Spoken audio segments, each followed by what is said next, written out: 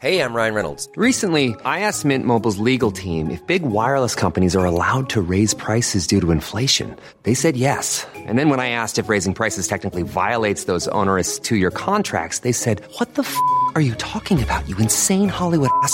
So to recap, we're cutting the price of Mint Unlimited from $30 a month to just $15 a month. Give it a try at mintmobile.com/switch. $45 up front for 3 months plus taxes and fees. Promo rate for new customers for limited time. Unlimited more than 40 gigabytes per month. Slows full terms at mintmobile.com.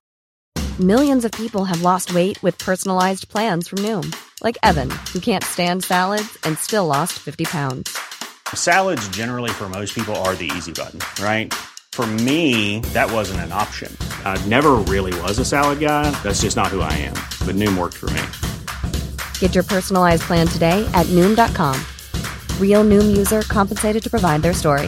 In 4 weeks, the typical Noom user can expect to lose 1 to 2 pounds per week. Individual results may vary. Hey, I'm Ryan Reynolds. At Mint Mobile, we like to do the opposite of what Big Wireless does. They charge you a lot, we charge you a little. So naturally, when they announced they'd be raising their prices due to inflation, we decided to deflate our prices due to not hating you. That's right. We're cutting the price of Mint Unlimited from $30 a month to just $15 a month. Give it a try at mintmobile.com/switch. $45 up front for 3 months plus taxes and fees. Promo rate for new customers for limited time. Unlimited more than 40 gigabytes per month. Slows full terms at mintmobile.com. Hello and welcome to Still Got Legs, a Doctor Who rewatch podcast brought to you by Another Happy Studios.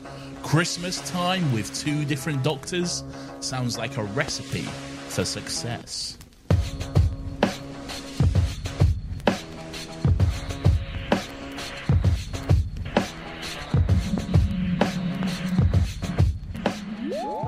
Hello everyone, welcome to Still Got Legs, the only Doctor Who podcast in the world. There are no others, stop looking for them. My name's Nathan, as always I'm joined by my companion as we go on this journey through time and space and re-watch Docky Who. His name is Lawrence. Hello.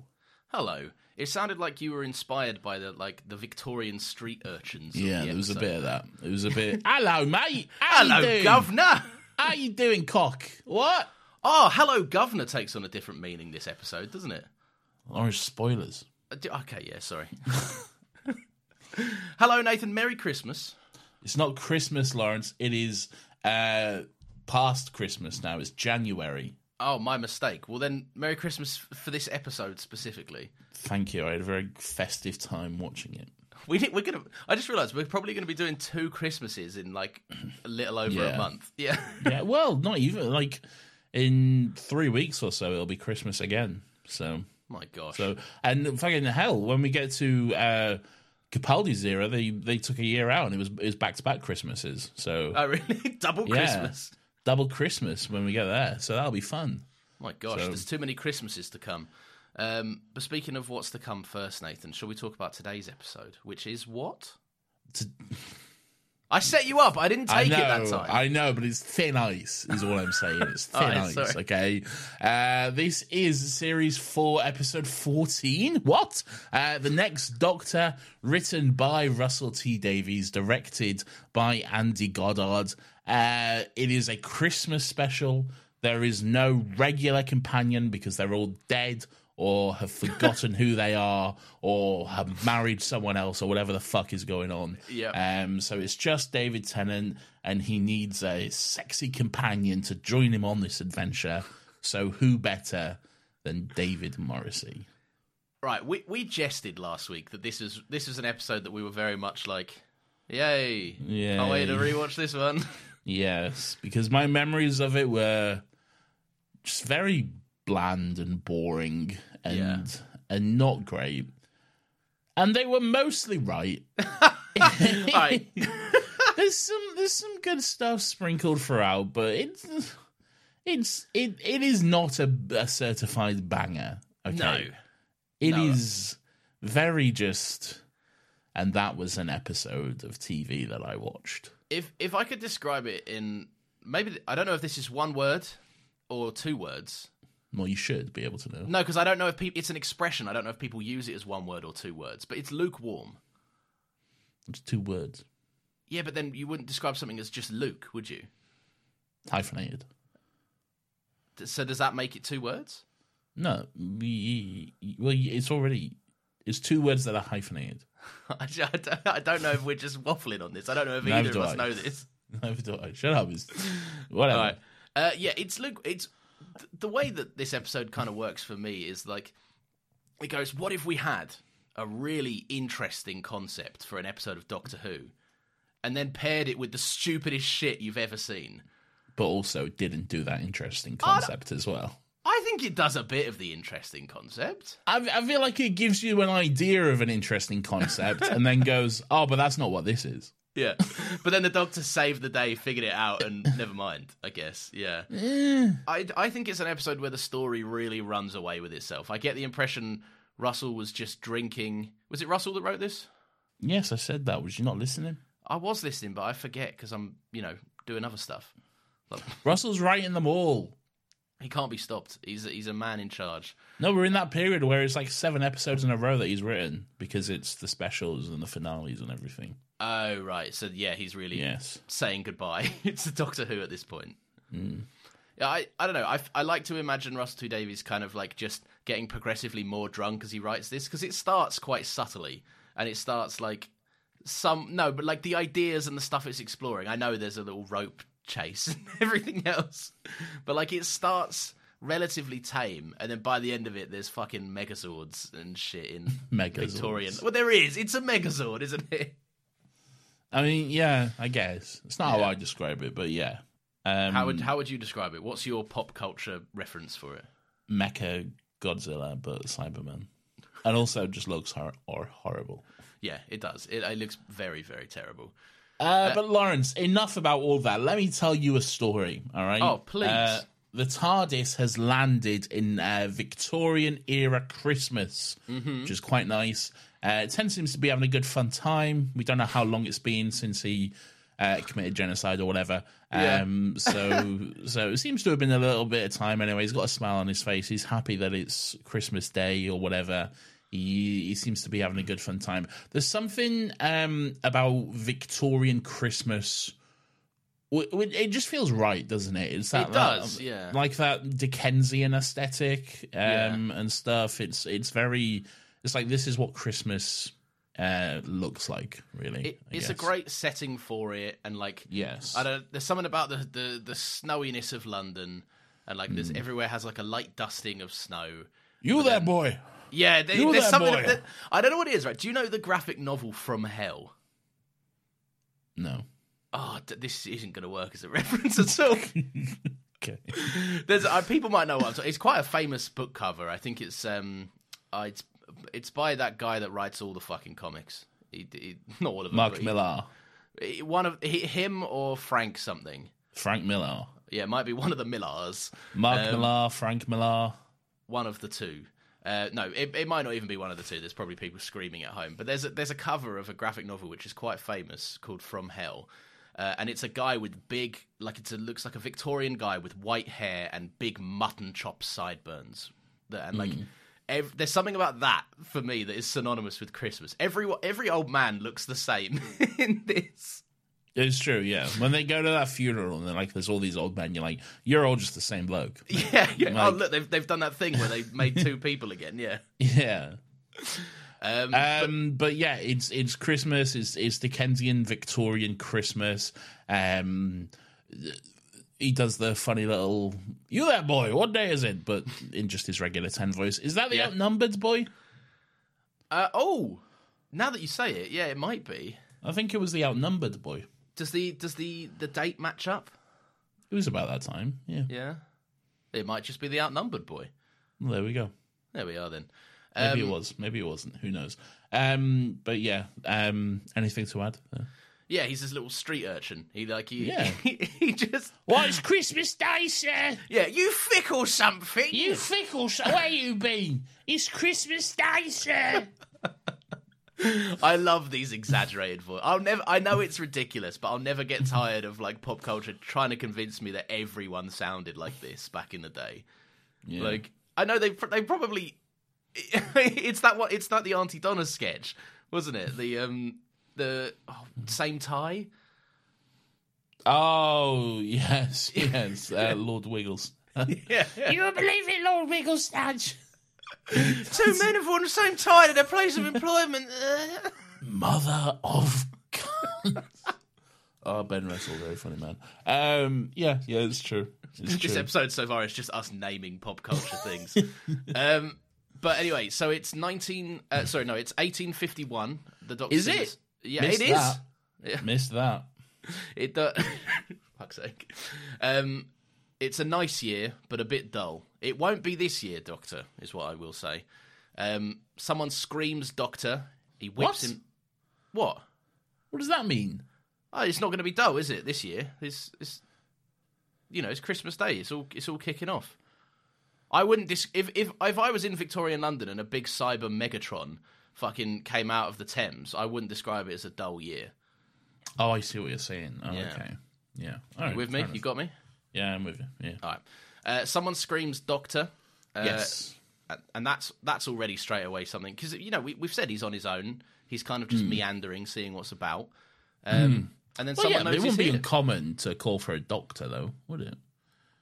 It's a very common, set title, really, isn't it? I never really considered that. Yeah. Could just be someone calling for a doctor. Yeah, I suppose that's more likely than someone calling for a very specific Time Lord. Yeah. Yeah, this very one specific man. But it turns out it is, though. So, I mean, yeah. So, who's really wrong? Yeah.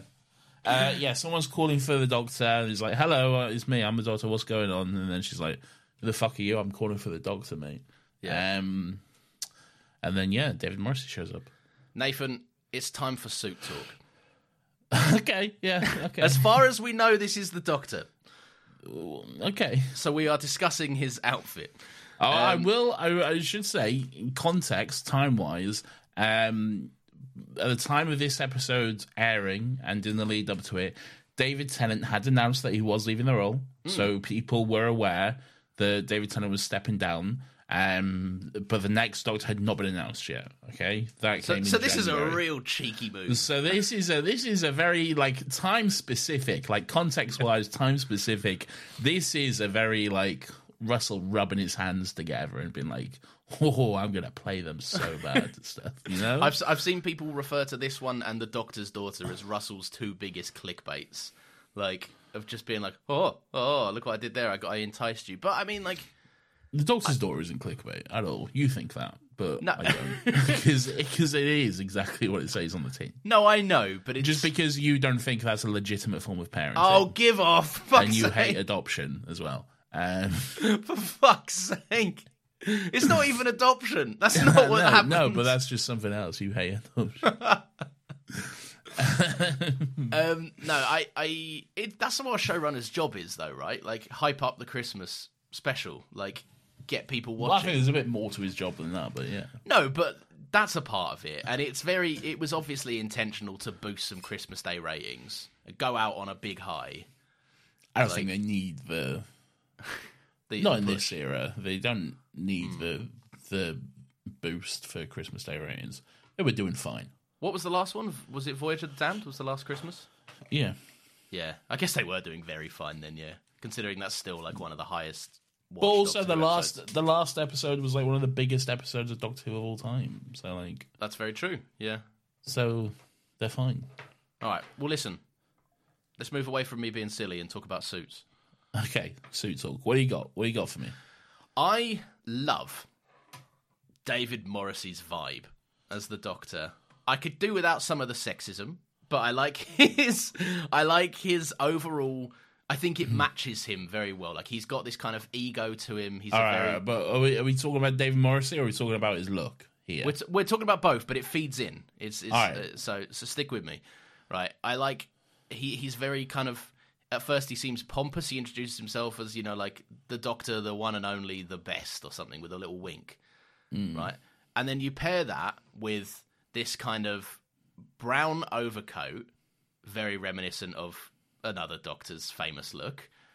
Then you pair it with is it brown? It's brown. It's definitely brown. It's a lighter brown. It's a lighter brown. It's like a beigey brown. If you will meet me in the middle. I might be more tempted to call it a darker gold myself. A darker gold? Okay. Write in, people. Let us know. Stop of every little thing. Stop getting people to write in. It's the built-in way to move it on if we've reached an impasse. No, it's not. We can just, I don't know, just move on. We don't need this ultimate fucking decision. All right, he's got like a burgundy red kind of waistcoat, maybe a bit lighter than burgundy, and what's the gold tie thing? Because it's not a tie, but it's like an old man Victorian tie. Like a cravat. Yeah, something like that. Yeah. I love ascot, his. maybe. Oh yeah, maybe. Yeah, because you still get fancy pricks wearing them. Yeah. I love his whole look, but I also, the one thing I'm specifically happy about is it doesn't feel timeless. Like the 10th Doctor's running around in a modern day suit and fucking trench coat and stuff, right? I know it's outdated now, but it's still far more modern than 1851. But I like that this Doctor's look. There's a little bit of foreshadowing in that it's very rooted to how a fancy Victorian man of the era would dress. I like it as a normal outfit. Yeah. I don't like it as a Doctor outfit, okay? Yeah, okay. It feels like a generic Doctor outfit. It feels like if there was a Doctor that we didn't know or something, or like there was like it feels like the outfit you'd draw the next Doctor in a concept art sort of thing. Okay, right, yeah. It feels like the first step, but it's not quite finished. You know, they haven't perfected it. Yeah, yeah. It feels like if someone has like a generic OC Doctor, like, and they do a cosplay of that, it feels like this might be something they'd wear.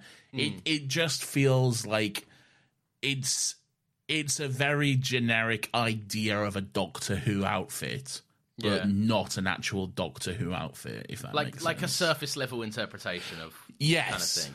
Exactly. Like if I got someone to draw me an outfit which the next Doctor could possibly wear, this is what they would come up with, and I'd be like, yes, that makes sense. Yeah. But no, we're going to do something more personalised and better. As like a draft one situation. Yes. I do think there is an interesting component to like that limitation though, because like, you know, not to tip the episode's fucking hand too early, right? But no spoilers. Yeah, there would be reasons why this outfit would be limited to what was around.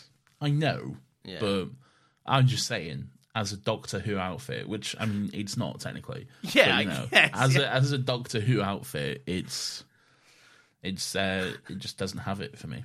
They did well for this specific podcast to pick the most flamboyant man in Victorian England at the time to do this too.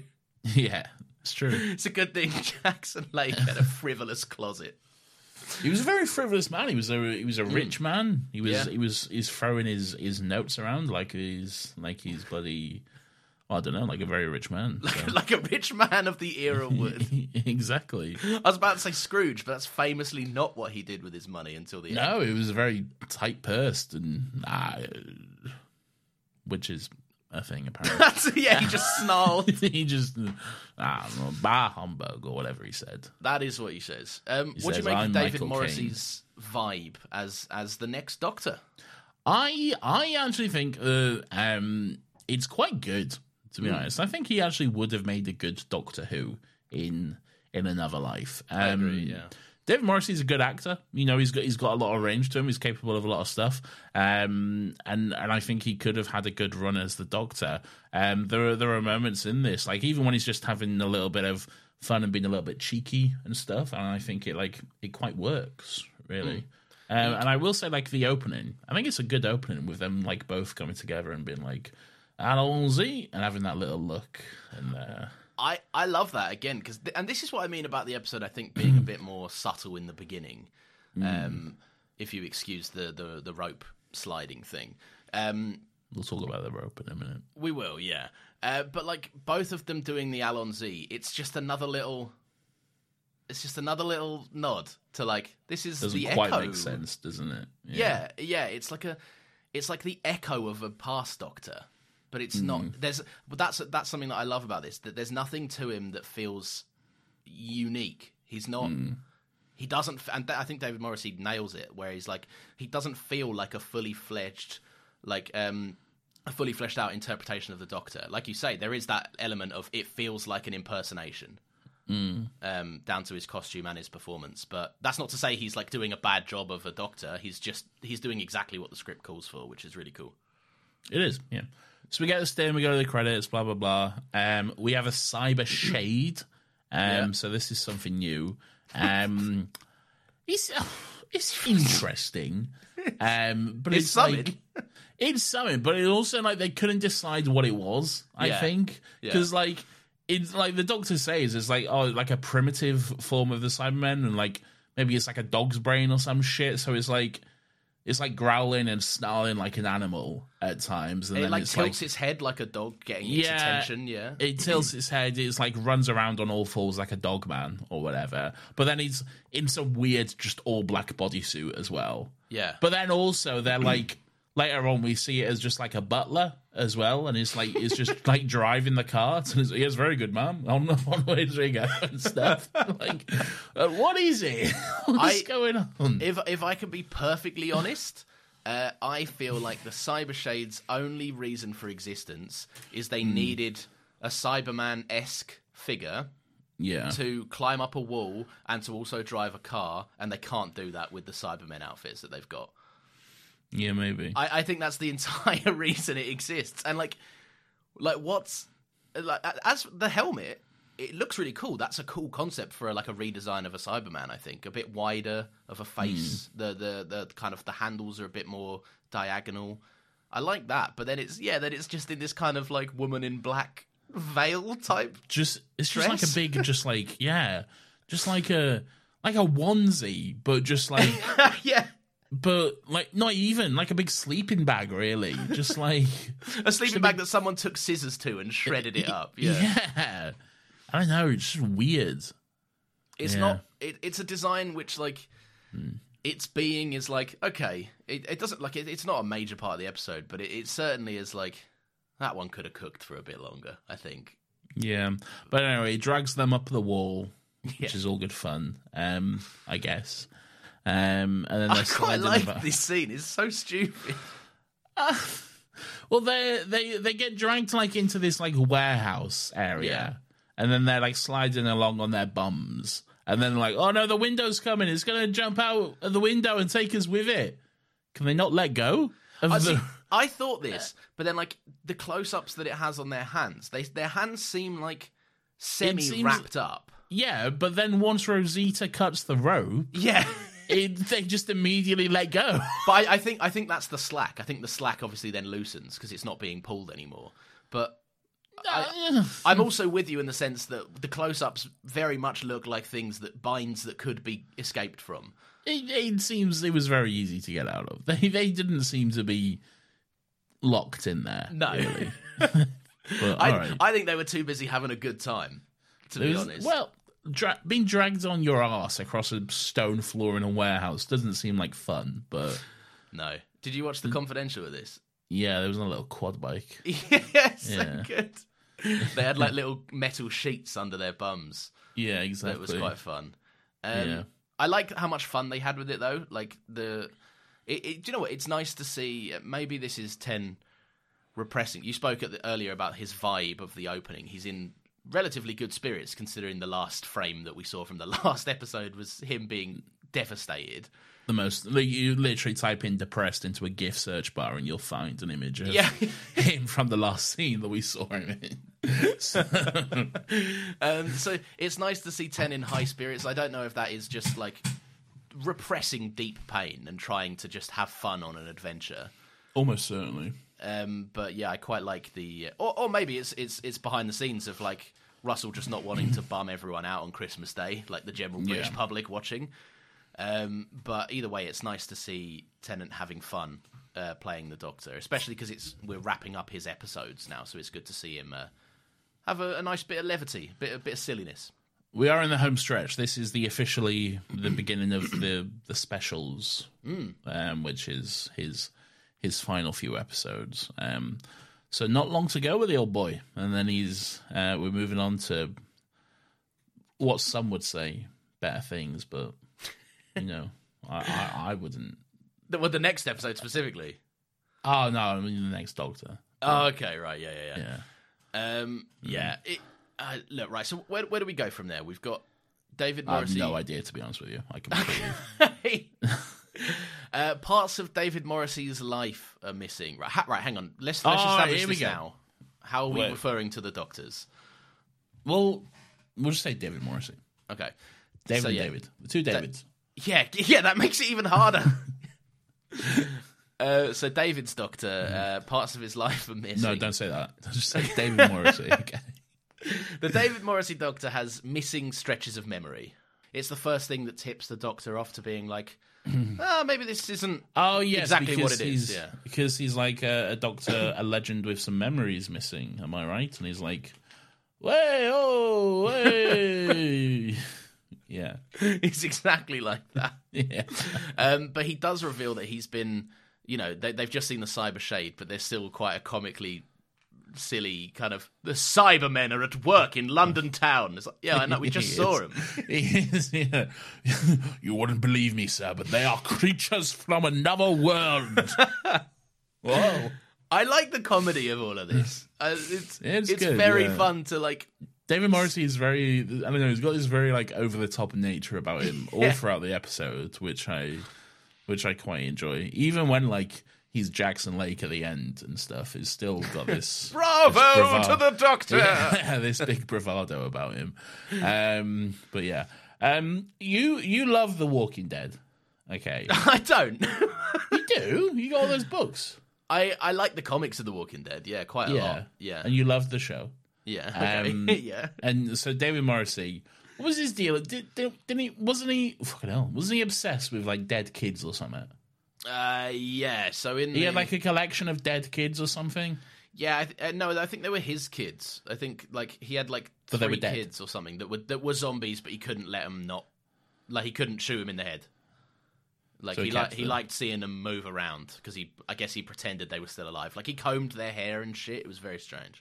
What a weird man. Yeah. He's a lot weirder in the comics. He's out doing all sorts of sex crimes in the comics. Did he is he the one with the eye patch? Yes. Okay. Yeah. Well, there we go. We learn something new every day. This was after this, right? He must have done... Oh, yeah. This was way after. Yeah. But no, yeah. So anyway, the Cybermen are at work in London town. There's a cool new Chief Cyberman design. I say cool. It's not new. It's a lick of paint. No. He's got a little black bit on it. He's got like a rank, I guess, is what it is. It's not really new, though. No, because haven't we seen the Cyber Controller? We've seen the open brain thing before. Was that John Lumick? That was, Trigger, I think. Yeah, Trigger. Yeah. So we have seen elements of it before. I think there might just be a bit of reusing and a bit of... Yeah. We're not going to use the Cybermen again this era, so we may as well just fuck up some of the costumes. Well, the Cybermen, they do have the Cybus logo on them at this point. Yeah. The Cybus Industries logo. So I'm like, so how are they here? Because they're from Pete's world. But then it is explained later on in the episode. I was waiting to see if they would address it, because I'm like, huh. They did, to be fair to them. They didn't just forget about it, but no, they did. They like fell through the void or whatever. It doesn't really matter, but they're just here now. What's going on? We get some sexism, Nathan. We do, but it's like it makes sense. It's of the era sexism. It's of the era sexism. Yeah. It's sexism nonetheless, but it is forgivable in context. Well, but the real Doctor seems like he seems fine with it for some weird reason. He does. Like, he's watching it from afar, and like David Morrissey's like, "Go back to the TARDIS, Rosita. This is no work for a woman," or whatever. And she's like, "Well, fuck you, all right," because fair play to her. Yeah. But then the Doctor's like watching from afar, but then he's just got this like cheeky grin on his face as he's watching him say, "Go away, woman." Like, okay. He gets this is jumping way ahead, but there's a moment later on where he's like. The 10th Doctor turns around to Rosita and is like, "You should probably," and she's like, "Don't even try it." So he tries to get involved in the scene. He does. He's like, I don't mind a bit of that. finally my chance to get involved. He's had enough. He's had right enough. But yeah, so this is another thing that, like, I think it's not just like of the era. You know when Tarantino puts the N-word in his movies because he's like, I loves can. it. Yeah. Yeah, because I said so. Yeah. No, it was imperative that I wrote a movie set in cowboy times in the 1800s, okay? I needed it makes sense that they'd say this, okay? Yeah. It's not excessive, actually. I think it's accurate, you'll find. Yeah, there's not one on every page. Right? No, I needed to play this character who also says it. That's not true. He doesn't, but still. It's funny to say that. We have fun with Tarantino. Even if half of our image of him is completely made up. But it's like Nolan. Like, a lot of my Nolan stuff is made up, but it's also very funny. It's like a genuinely really good guy. Well, not in my head. No. But no, I don't think it's elements of this. I think it's more, this is another thing to tip. There's so many clues that, like, the Doctor wouldn't do that. The Doctor wouldn't. Yeah. I know we just joked about the Doctor literally doing that, but the Doctor wouldn't outrightly say, "This is no place for a woman." Yeah. This is the ideals of a man from this time. Not in 2008, anyway. No. Yeah. But no, so I quite like that little. It's just another little. Did you catch that? Yes, but this is the thing, because there are a few little "did you catch that" moments, and then they like break into the house, and then there's like, "Did you catch that? Did you catch that? Did you?" And it's like, I get it. Or I know I can fucking.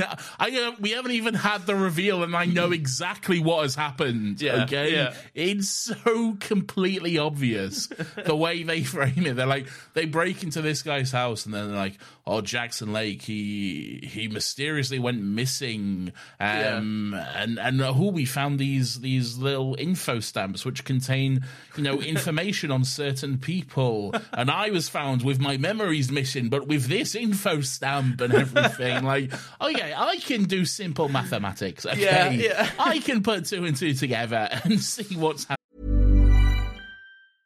Hey, I'm Ryan Reynolds. At Mint Mobile, we like to do the opposite of what Big Wireless does. They charge you a lot, we charge you a little. So naturally, when they announced they'd be raising their prices due to inflation, we decided to deflate our prices due to not hating you. That's right. We're cutting the price of Mint Unlimited from $30 a month to just $15 a month. Give it a try at mintmobile.com/switch. $45 upfront for 3 months plus taxes and fees. Promo rate for new customers for limited time. Unlimited more than 40 gigabytes per month. Slows full terms at mintmobile.com.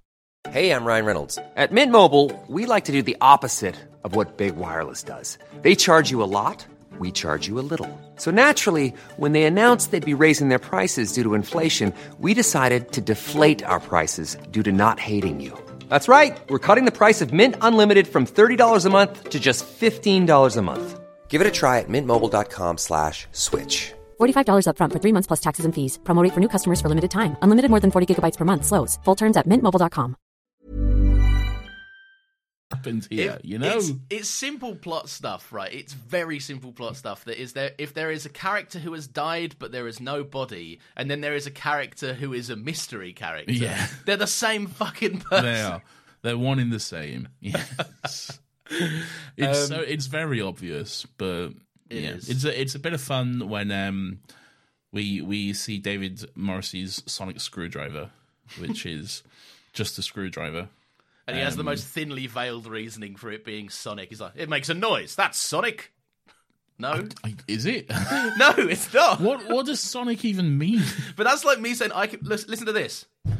I just banged the desk. Do I have a sonic hand? No. I didn't hear you bang the desk. Oh, maybe my mic is too powerful and it... No, it's because Zoom cut it out, but...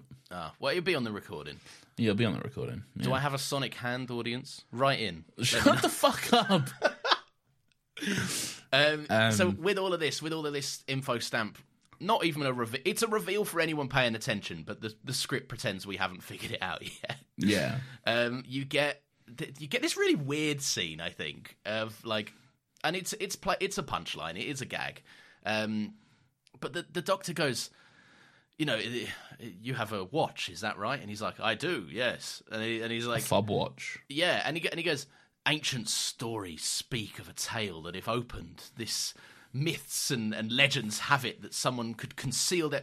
You've done this like 3 times. What do you mean ancient myths and like all of this? You've done this yourself about 3 times.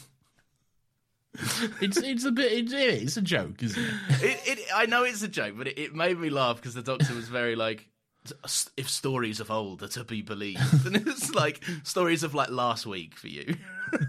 Yeah, he is like legend says that sometimes Time Lords can conceive. You've done this, we know. Yeah, and that's the thing. We know this as well, and you've done this multiple times, so we know. Yes, it's just the build up to that, and it's a fun little joke as well. It is a silly little gag. Like the music swells, it's like this big moment that's building up. You think there's going to be like a burst of Time Lord energy or whatever inside the watch, but it's just like whoop, and then something falls out. And it's like, oh no, maybe not. I wanted the return of the soundbite. It's a TARDIS. Regeneration. That would have been good. Yeah. I would have enjoyed that. David Tennant's whistle impression of the Sonic is clean as fuck. It's quite good, yeah. It's a very good whistle. Could have probably been Adyard. It probably was. Was it Adyard? Do you reckon? I don't know. Probably. Very clean for on the day, is all I'm saying. Yeah. That's true. Yeah. Not a single bit of background. I can't hear you. Is he cutting out? Yeah, I can't hear you do it. Well, just audiences will know this, but that was... Okay. If I was editing this, I would have just inserted a sonic screwdriver sound effect in there. Maybe I did. Maybe. Info stamps are found at the dead guy's house. We've already said this, but we see what they are. They're basically just a PowerPoint presentation of compressed memories. Yeah, but then also a bomb or whatever. Yeah, or a laser. Yeah, just a big laser gun or whatever. They are. If it emits a light, it's a weapon. Sure, yeah. I don't know how, but... it makes perfect sense. And then the Doctor will say some weird shit like, oh, chromatic feedback loop through the fucking regeneration energy or whatever, Just fucking bullshit. And oh, yeah, that makes sense. Yeah, why not? Yeah. It is very funny that it's basically just like, it's antithetical to the idea of what an info stamp is. Yeah. Right? Because blasting that into someone's mind should either dazzle them for a bit or maybe by logic sense, like, just make them very clever or knowledgeable about something specific, but no, it just blows them up. Yeah, it just blows them up, yeah. Sure. Yeah, very fun. I have got a note that says I do like that Ten just can't help himself. Like, he's pretending to be John Smith, his usual alias. But as soon as Jackson Lake, like, sits down with the info stamp and has a bit of an introspective moment, he starts running around being like, oh, if the blah, blah, blah, and the chronon, blah, blah, blah, and it's like, dude, just... You're giving this man an identity crisis. Calm down. The second the Cyberman shows up, he drops the act entirely. He just like... Yeah. He picks up a cutlass and he's like, I'm the Doctor, and I'm, So I do this now. This seems to be like a recurring thing I do where I talk about Doctor Who props that I had as toys. Okay, and you get to show off how rich you was as a kid, was it? Yeah, exactly. To me, the poor kid who didn't have any of these toys. Yes, because for some reason, people genuinely believe that I was buying sonic screwdrivers for 200 quid. Also, you've got the new sonic screwdriver and I haven't. Yeah, because I'm an adult. Okay. I know that's the reason. Yeah, I'm an adult, so I've got a toy, all right? I wanted to buy that new one that came out this week, but I couldn't. But yeah. I'm sorry about that. I'm sorry to hear. It's not good. Maybe I'll get it. Maybe I'll get 2 and keep them. Shut up. So I'm going to give you a little guess here. There are 2 props that feature in this scene quite prominently. Which one? Then and it doesn't have to be Doctor Who specific. But which one do you think I had? The sword. I did. I had the cutlass. They sold the cutlass? No, not a Doctor Who one. This is just a cute little way of me saying I had a cutlass. All right, so you just... They also didn't sell an info stamp. Yeah, I can... They could have sold like an info stamp, like... Could have been like one of those viewfinder things. A projector with the thing on it. Oh, maybe like a projector. Or you look through it and it has like slides and stuff. You could have done one a Viewmaster or whatever they were called. Oh man, get us in the offices. Yeah. We'd make BBC a lot of wedge. Fuck character options. Give the license to us, mate. We'll sort them right out. Okay. Hey guys, remember this info stamp from a decade ago? All the kids are going to want one. Yeah, exactly. They love them. From this critically panned episode of Doctor Who. Yeah. But yeah, so he has a little cutlass. He has a little... I do like that he whips out an umbrella, and it's just obviously Well, what was use. the other one? You said 2 props. No, I didn't have the info stamp. I was trying to trick you didn't? Okay, yeah. Right, okay. But yeah, so he also does something in this scene which is something I've always thought would help, especially in like Army of Ghosts and Doomsday, when there's Cybermen feature quite prominently walking up and down flights of stairs. Yeah. Just fucking a stern kick. Yeah. Just boot him. Seems like the logical solution to me. And it buys him a bit. It buys him a little bit of time. Yeah. It's good, yeah. But you can't go around kicking Cybermen all day long. No, it will run out. Yeah. But like I feel like that's a one trick sort of thing. You get one of those. And then because they'll foresee it as well, and you've got if they grab your leg, you're fucked. Yeah. Well, yeah, exactly. They can electrocute you. Yeah, they could do a deletion. What's going on with these Cybermen? Because I swear, sometimes they have guns, but sometimes they don't. Do they not have guns in Doomsday? Yeah, they had wrist cannons. They had the wrist cannon guns, didn't they? Yeah, but then sometimes they don't. Look, what's going on? They've already got the info stamps. They can only have one handheld cannon. It just seems like they're very limited by walking up to someone Frankenstein style, and then Frankenstein style, that's hard to say, and then electrocuting them with like the grip of their palm. It seems like it's a very inefficient way of like killing someone. Where you can just do it like a blast from afar. One of my next notes literally says that like the Cybermen, well, no, not one of my next notes, but it's a bit later on. But like the Cybermen seem extremely easy to evade. Yeah, they're just big metal boys. Yeah, the cemetery where they're cleaning up all the old From Hell cover men. There's a few bird's eye view shots of like the cemetery getting massacred, but like there's a space there, there's a space there. Run! Stop tripping over graves and just run. I mean, it's easy to say that when you're not running in a graveyard, but I mean, yeah. But also, I thought about this, though, as well, because, I was watching The Confidential, and they were doing this scene, and it's like, it's in a graveyard. I'm like, what are, like, the film... Is there not some kind of rule about filming in graveyards or something? Because it feels weird to just, like... And I know they're, like, old graves or whatever, but it feels weird to just have, like, a bunch of people running all over these graves and then having them pretend to be killed by a big giant robot. Oh, yeah, I've never considered that. It feels odd, doesn't it? It feels disrespectful, yeah. It does a little bit, yeah. I'd love it. If I'm dead and buried and David Tennant needs to sprint over my grave for a Doctor Who episode, I'll be like, yeah, that's fine. Or I'll put it in my will that my estate shall approve this request. It feels like one of those things, like, where it's probably like the graveyard have gone, yeah, no worries, give us $1,000, and then you can do it. Yeah. But then, like, I don't know. Feels a bit... You can't be tracking down all those families. No, I know, but I feel like you should... It's a bit dirty, yeah, but there's probably rules we're not privy to. Yeah, maybe, I don't know. But, I don't know, it feels odd. Yeah, when you're born, you have to sign... Your parents sign a waiver that if you die, they might film an episode of Doctor Who on a grave. There's nothing you can do about it. Everyone on the death certificate, your family has to mark if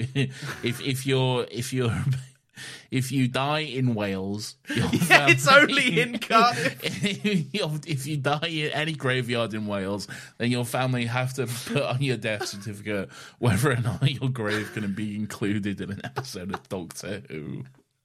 Or not. And then if you tick no, you can't be buried in Wales. They just tip you into a furnace. That's horrible. Oh, we have fun here. I quite enjoy the graveyard scene though. It's quite cool when the Cybermen like just come out of the mist and stuff, and then again we got that sexism because they're like, a woman in the graveyard is bad enough, but you're dressed like a whore. Yeah, your apparel is filthy.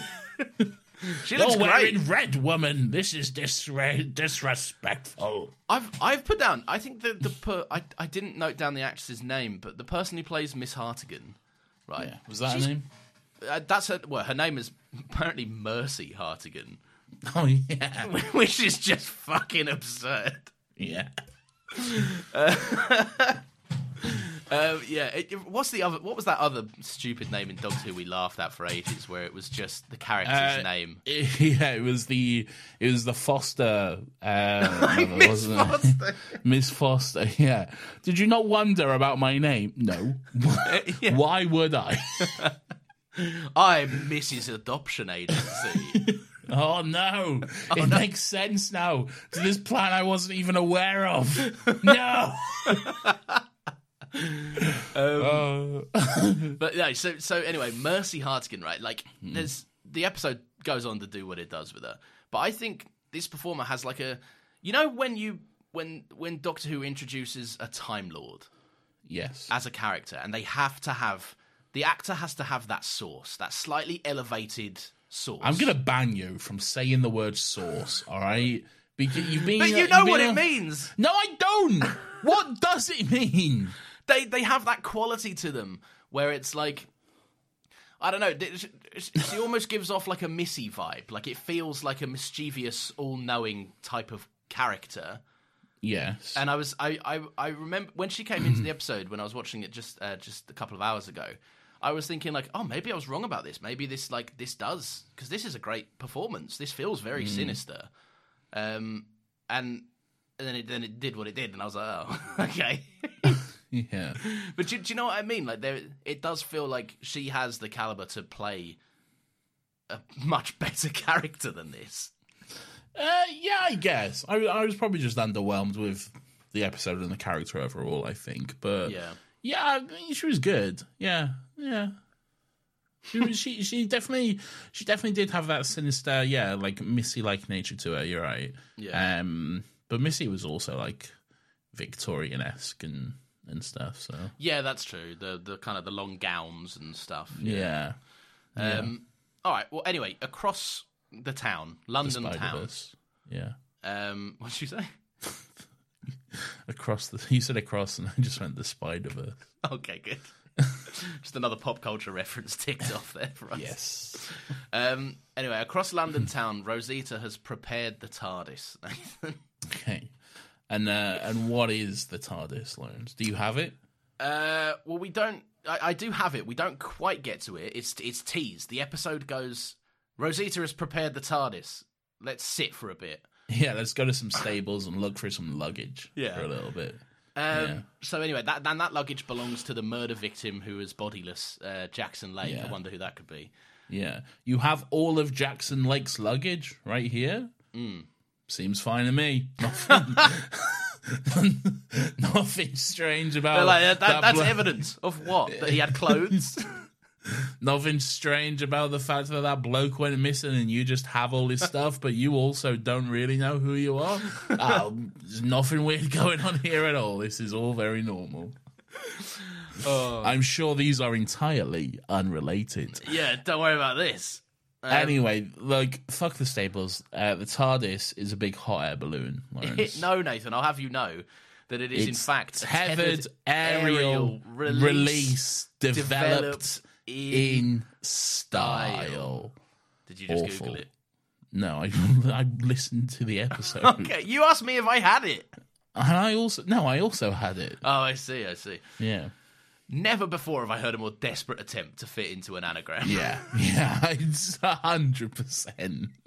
Makes no sense when you think about it. I don't mind tethered aerial release, but developed in style is just frankly stupid. It reminds me of one of those one of the lines from, I think it was one of the first episodes of Agents of S.H.I.E.L.D., that famously very good TV show, where someone asks, what does S.H.I.E.L.D. stand for? And they were like, Strategic Command, whatever. And they're like, and what do you think that means? And then he just says, sounded like someone really wanted our initials to be S.H.I.E.L.D. Yeah. And it's just like, you just worked backwards from what you had. Yeah, and then, you thought of a cool word, and then went, how does this work out? Yeah. Look, I'm gonna say I understand the point is a letdown. But, Well, like, yeah, get the he's fuck not out gonna of have a him. TARDIS. He's not going to have a TARDIS, is he? I know, and I get that it's supposed to be, like, the final piece of, like, this man is obviously not the Doctor. Yes.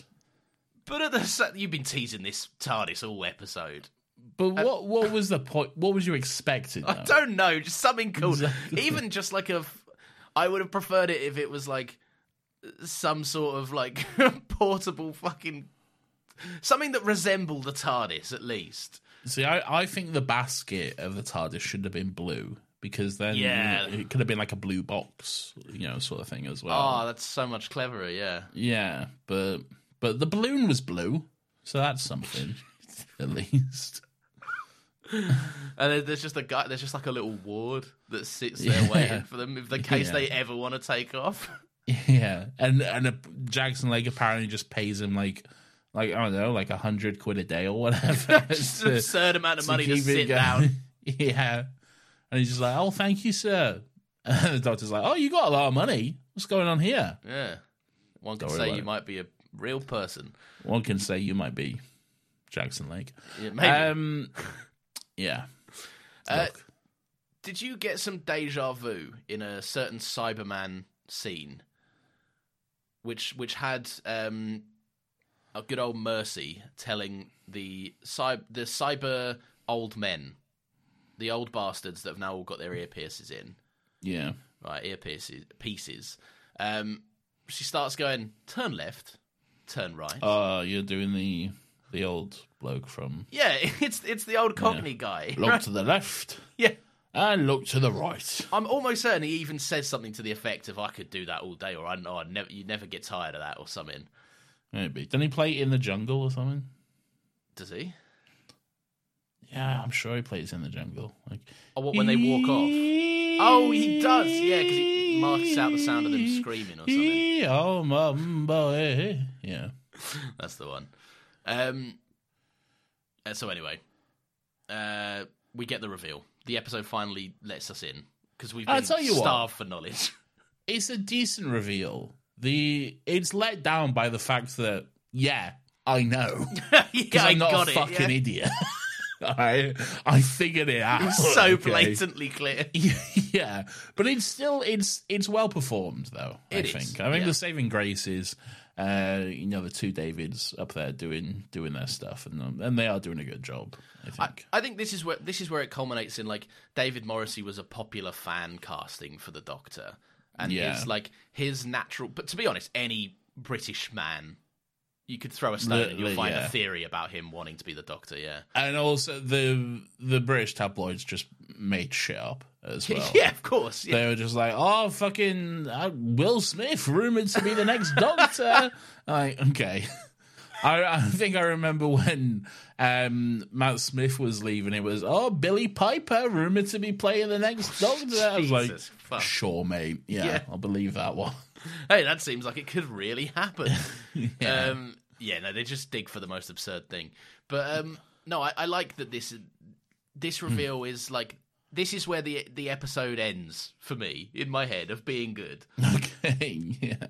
Because they reveal it. It's a great concept. I love the idea of just a man who basically lost his entire world in a second suddenly, and then basically like fugue stated his way into, and then like the memories that he lost were replaced. That's why he feels like he's this half Doctor-esque character, but he knows there's something wrong.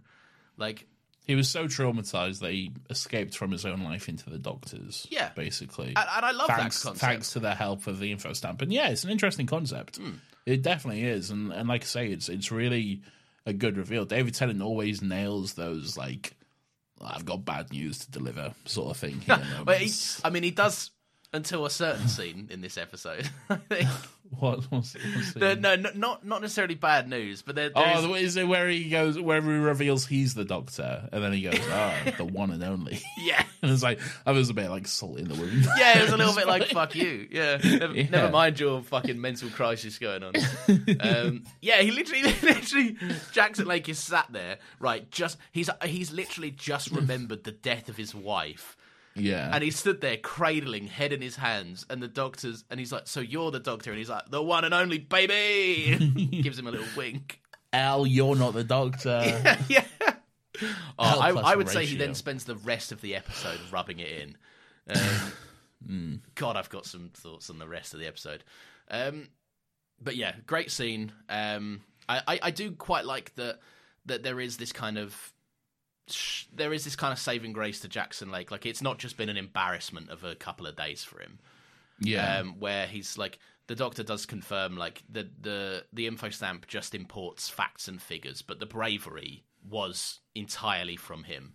Like, he was still... I know he fucking delusionally believed he was the doctor and was probably like, my life is fine, I'll just regenerate, blah, blah, blah.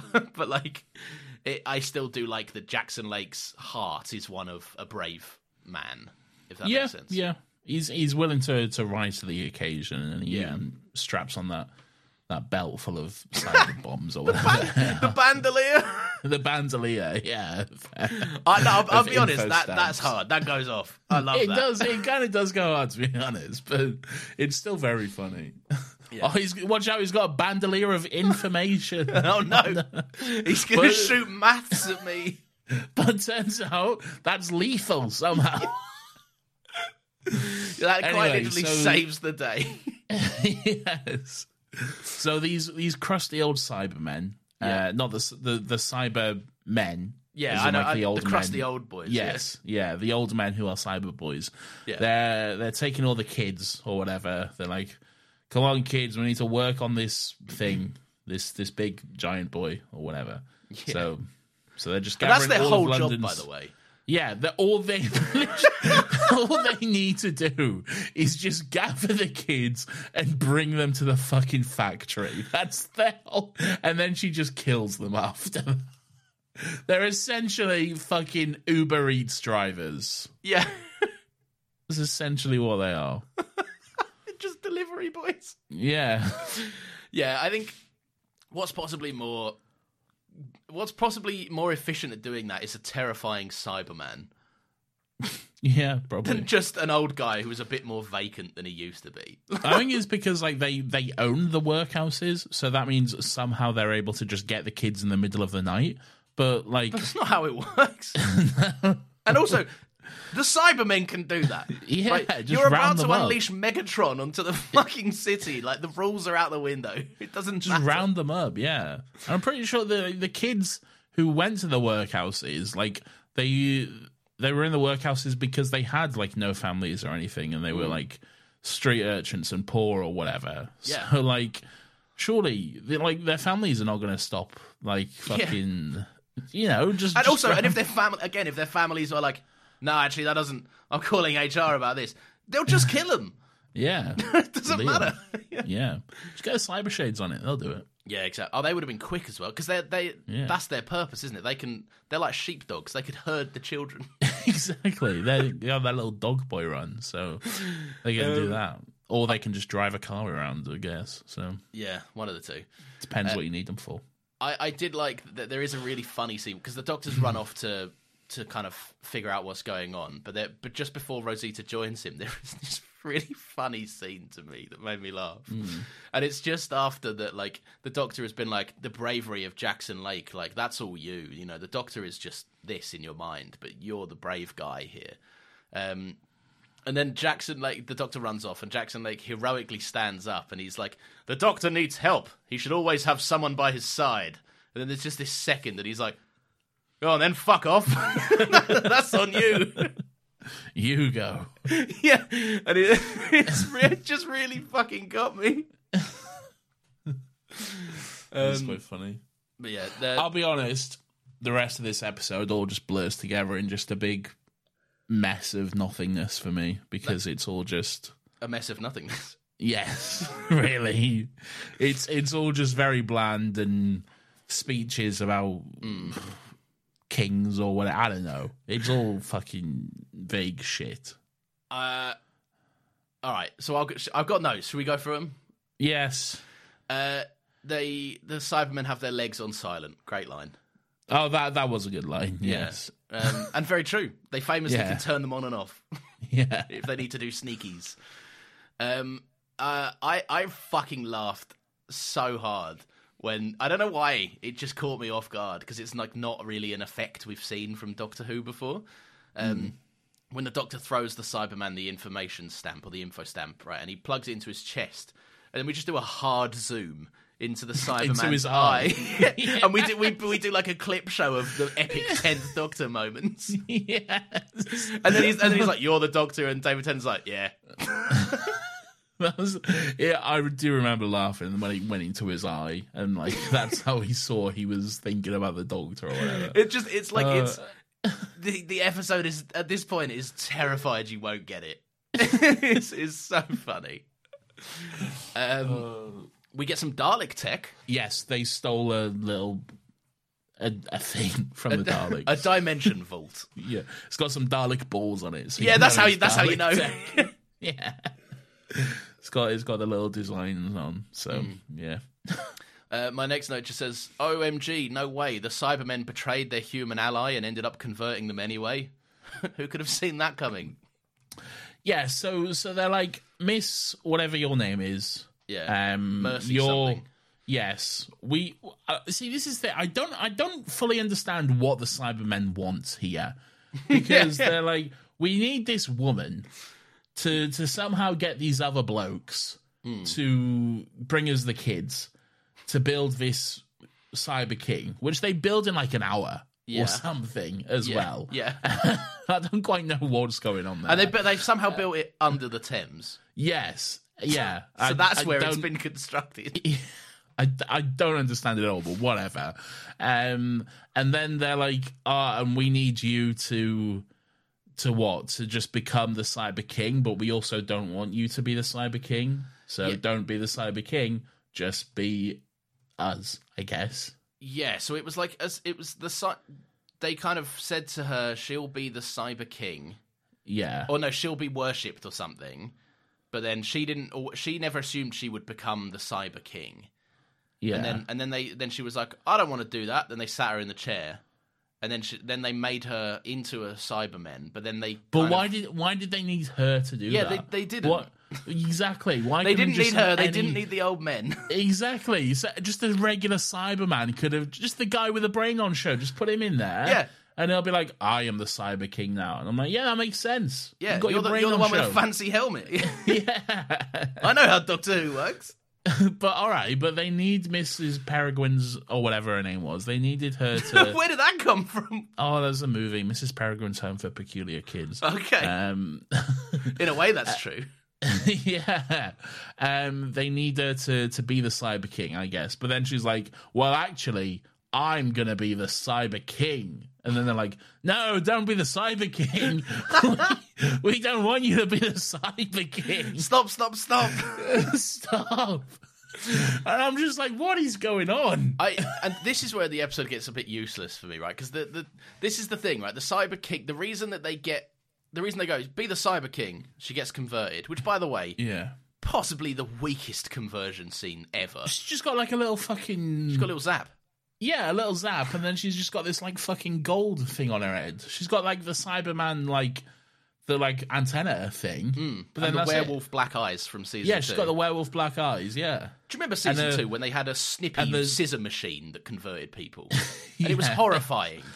No, it was scary. It wasn't, because it was just clearly like a fucking... An image that, frankly, looks like it was generated by a computer from the 80s. All right, but it's more metal of a concept than just a quick zap to the noggin, isn't it? Like, I've seen more realistic-looking things from a Pixar movie than that. I take your point. I'm talking the concept at large. Yeah, it used to be a lot cooler. But it was also very vague, though, because it was like, it was snipping and soaring, and there'd be a big laser as well, but then you'd just see a reaction shot, and it would just be like the person was very clearly alive and screaming, but they were apparently getting sawed open, which Look, I don't know how any of that worked, but okay. Doctor Who isn't known for its adherence to medical procedures and anatomy of the human body. Also, yeah, I'm pretty sure someone could be in that machine and it would be snipping away for a few minutes or whatever, and then it'd be like, no, help, and then the doctor comes along and gets them out of it or whatever, and then they're just fine. They've been in the machine, they've been snipped and sawed. Instead of having half a brain open. Yeah, exactly. Oh, thanks, Doctor, you got me out of there in time. Okay. Yeah. I guess. You know what that would have happened, though? The Doctor would have sonicked the machine and gone, I managed to get him out of there before the conversion had completed or something. Yeah. Sure. And then and for my next trick, just fucking, I don't know, release the flaps of their head and sew them back together with the sonic. Yeah.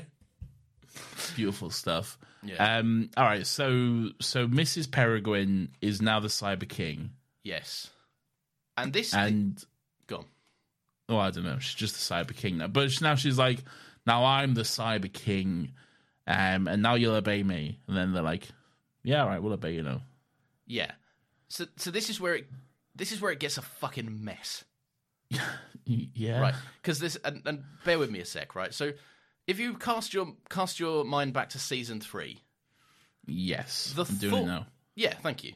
The thoughtfulness of the human Dalek era, right? The human Dalek arc. It is a human Dalek. It is. It's true, Murray Cox. Thank you. Yeah. The thing that worked because you're combining a human being who is, yes, a slime ball and a shithead. Yeah, but he still has thoughts, feelings, wants, needs, desires, everything else, right? That come with a human being, and you're pairing them into a cased-up, machined metal shell of a creature that is devoid of any human emotion whatsoever, and designed exclusively to kill. Yeah, so you combine those two things, and it's an interesting concept because it's two completely juxtapositional things that shouldn't align. Yes, and it becomes interesting, and I feel like that's sort of what they tried to do, but she's like, I have fury, I have passion, and then the Cybermen are like, no, and then the episode again is later then saved because the Doctor goes, I'm gonna make you more human and show you what she's already a bit human. Well, yeah, I feel like it kind of gets confused in what it's trying to do. Yeah, because it's like, yes, we're going to I'll make a new race of Cybermen, and they'll be more superior because they'll have anger and passion and emotions. But then, all she's really doing is just the exact same thing the Cybermen want to do. She's not... she's still killing people. Yeah, she's still just killing and converting people and wanting to turn the whole race into Cybermen. The reason the human Dalek worked and it was interesting is because he wanted to break away from what the Daleks were doing, and he wanted to do something different, and he wanted to... And he brought these ideas to the table, which the Daleks were like, oh, hold up now, I don't know about this one. That's a bit too radical for me. We're going to have a bitchy session in the sewers about you because we don't like this, okay? So stop. Dalek Khan became a bit of a hypocrite, didn't he? Straight up killing the human Dalek and then travelling back in time and being like, nah, for real, he was onto something, to be fair. The Daleks suck. He was a real one, to be fair. Look how I massacred my boy. Look, it's messy, frankly. It's just... It's a shame. It's just a bit messy overall, and frankly, a little boring as well. It's like we have this giant Cyberman, Ryan's it, and first of all, it looks like shit. It looks so bad. It looks nothing like a Cyberman as well. It's just like various hunks of metal, and I know they're going for this kind of like steampunk aesthetic, like Victorian industrial, like what would a Victorian era Cyberman look like, this industrial sort of thing. But it just looks shit. And like and that's what it does look like. What would it look like? Crap. Shit. And I feel like Christmas specials, they usually get a bit more money to spend on them, but like maybe that all went to David Morrissey because like I mean it's likely, yeah. Because it just did not look good at all. No, I do. And I then do you have the Doctor in like he gets in the David Morrissey's TARDIS, the hot air balloon, but then he's clearly just like in a basket in a studio somewhere with a black screen behind him, and they're like, "Oh, he's in the sky," and I'm like, "Is he?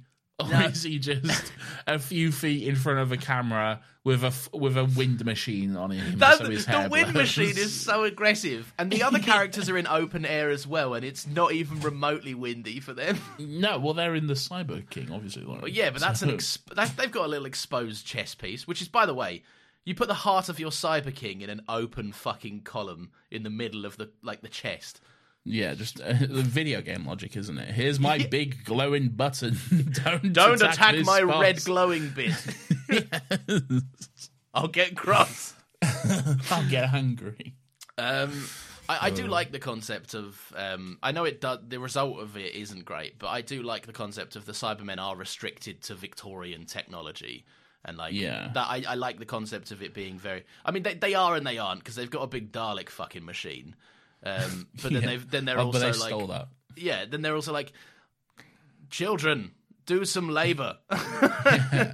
And how did the kids build this in an hour? Like, that's what I don't get as well. When you're a starving street urchin, you'll do anything, right?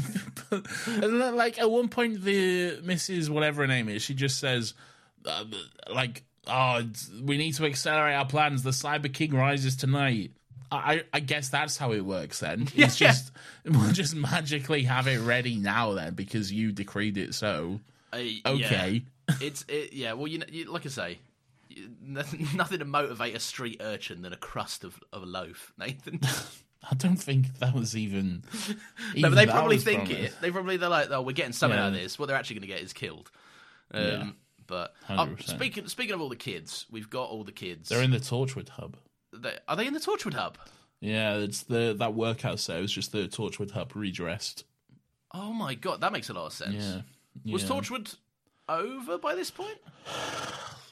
No. Well, probably Children of Earth, maybe? Children of Earth, I think, came out very early. Like, I think it would have come out like the next month because I think it was January 2009 it came out. Oh, so they'd have wrapped the set by this point then, yeah. And to be honest, that set's not really featured in Children of Earth, so yeah, probably. Oh. Does it come back for Miracle Day? No. What happened to the Torchwood Hub? Seems like a crazy piece of infrastructure to just forget Didn't it blow up? It blew up in one of them. I'm sure it was destroyed in Children of Earth. Oh! Because didn't Jack blow up? Jack was a bomb. And yeah. Oh, Jack was... Doctor Who, they love when a person is a bomb. They really do. We'll get spoilers. Spoilers. They love when a person is a bomb. So anyway, the children, right? Jackson Lake is still going. Something's missing. He's finally got up. He stopped having a sulk.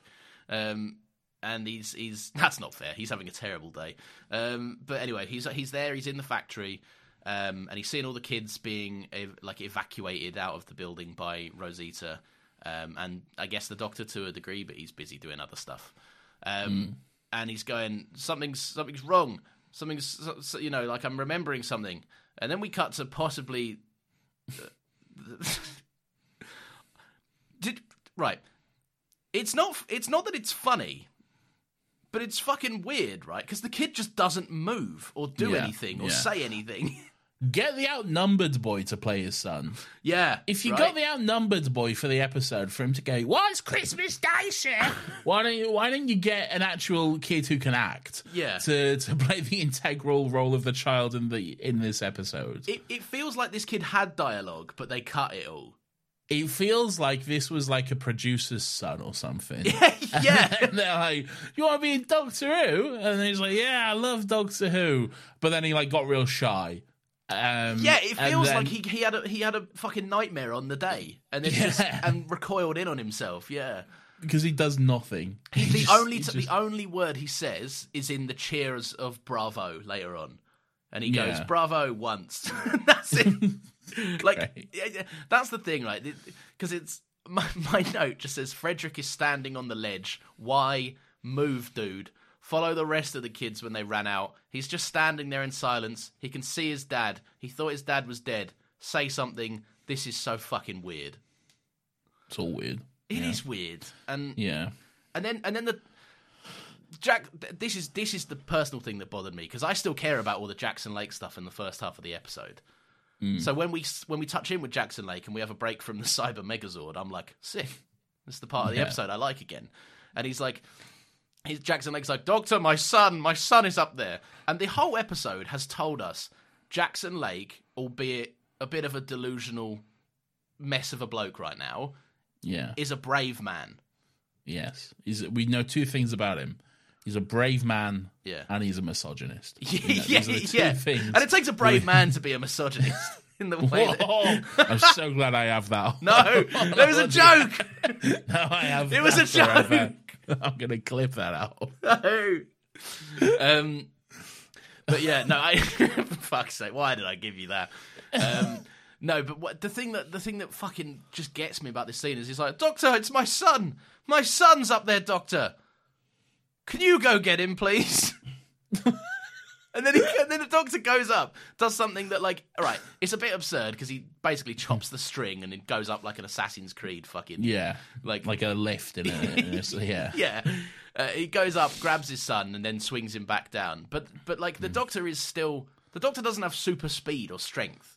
No. He's still just a person. Surely, from a writing perspective, if you want Jackson Lake to rise to the occasion and to, like, you know, the whole episode has been like, oh, I'm not this great hero figure, actually. That's a lie. I'm this coward Jackson Lake. Have him rise to the occasion. Have him do the great thing and save his son. Like, that's what you'd want, but...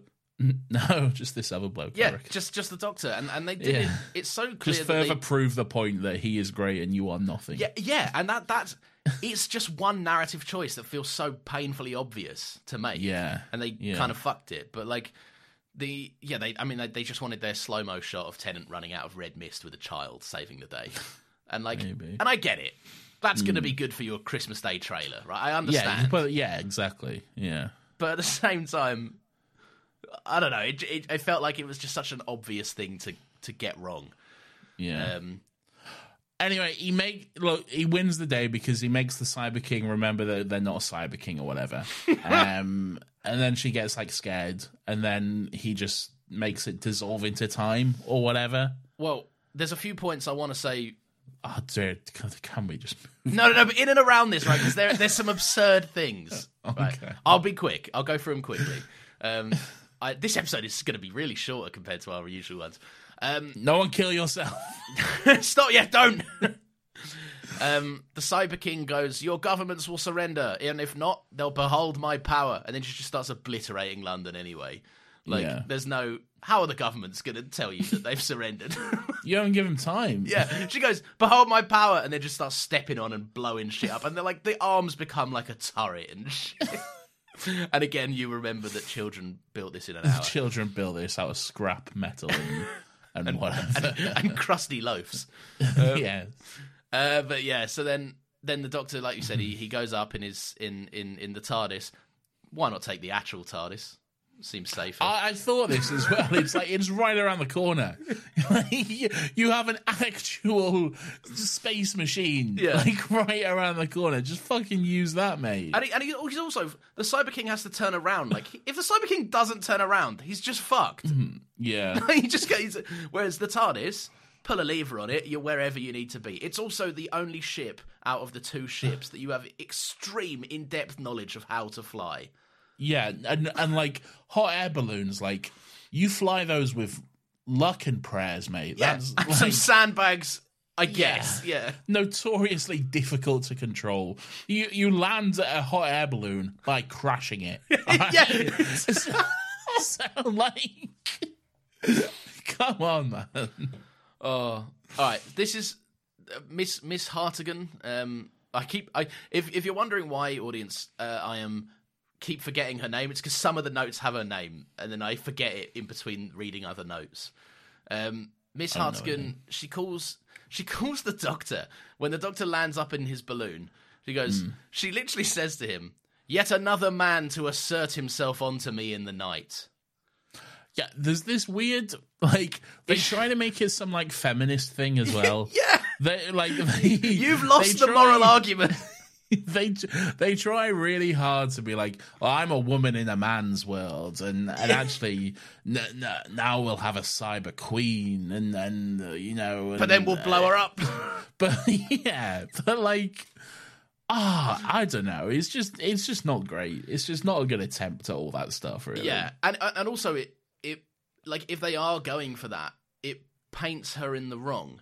Yes, of course it does. She's the villain of the piece. She's the villain, and she's like, you can't handle me because I'm a woman with ideas, and it's like, no, I can't handle you because you're massacring London. Yeah, for no reason. It's a strange choice. I can see why they would want to put that narrative in there, and it can be a good narrative to have. You just have to make it work in a way that doesn't be like, well, actually, you all were misogynistic to me, so I'm gonna be the Cyber King and blow up London. Yeah, and make you all the same. I'm the ruler with ideas and cool things to implement, but my big plan is to make you all the same. Like. I don't know. Okay. It's weird that, like, if you're gonna do this, you have to position your feminist icon on the right side. Yeah. Like, she can't. Like, as soon as she gets up, and it's also the Doctor's there. Like, it's not a battle of fucking like ethics and sexism and misogyny and everything. It's like you're killing people, so stop it. Yeah, please don't do that. Yeah, the Doctor's like, you got a wrong end of the stick. That's not why I'm here. The Doctor gets cancelled for trying to save her day. Yeah, exactly. The Doctor lands and everyone's like, you actually should have heard her out. Twitter would have a field day with the Doctor.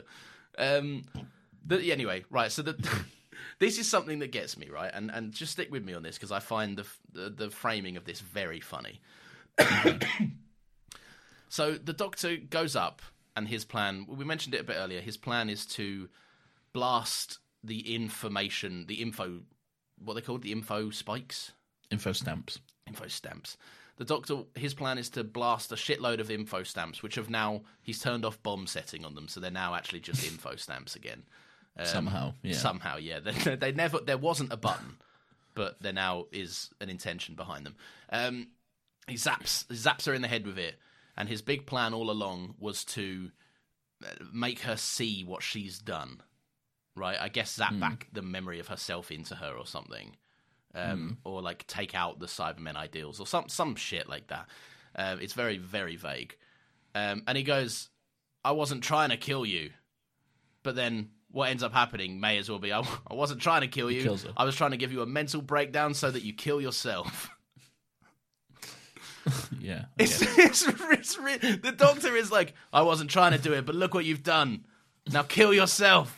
If you're truly on the right side of history. Does she kill herself? What happens? She blows up the Cybermen and then she splatters. Like almost like, you remember the Slitheen when they got vinegared? Does she blow up? She blows up. I have no memory of this. I watched this the other day. I have no memory of that at all. I promise you, she fully blows up. You see the fabric of her red dress snap and she goes like that. Jesus. Wow. It's fucking absurd. That's insane. But then yes, you're right. The Doctor then shoots the time vortex at her through the info stamp as well, because again, that's something. Yeah. And then sends it elsewhere to be disintegrated. Bravo, everyone! Bravo, everyone! Sure. The Doctor never asked to be thanked. Let's all give him a big thanks. Yeah. Yeah. That seemed. I don't know. That scene, it seemed a little bit self-indulgent to me, and it's not self-indulgent because it wasn't the Doctor. Like, he didn't ask for that or anything. Like, he lands and he's like, "Where's the applause?" Yeah, where's my worship? But like, no, we talked about it so much. Ten has an ego, like the biggest fucking ego any Doctor has had, and these just. People feeding into that ego, I don't know. It just feels weird to me. It does.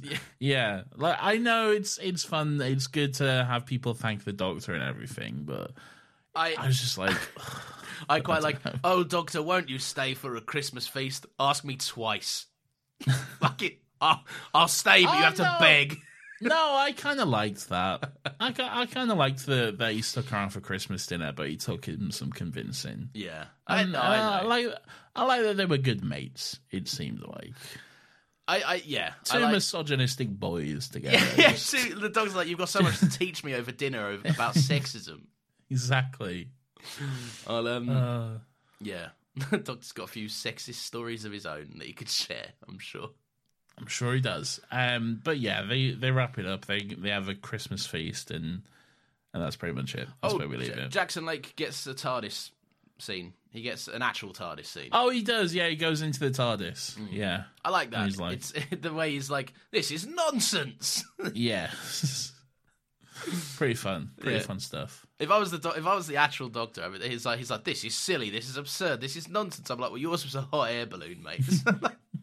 This can actually travel in time and space. Yeah, so like, those in glass houses. Yeah.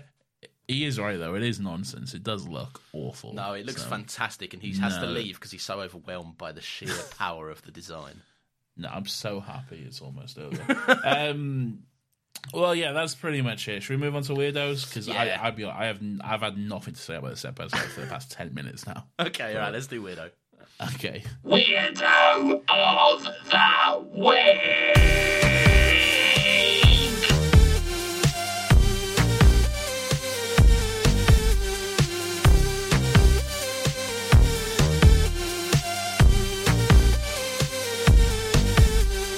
Weirdo. This is Weirdo of the Week. This is everyone's favourite segment of the show where we get to take a chance to look back on some of the weird and wonderful and grubby little characters who come across our screens each and every week.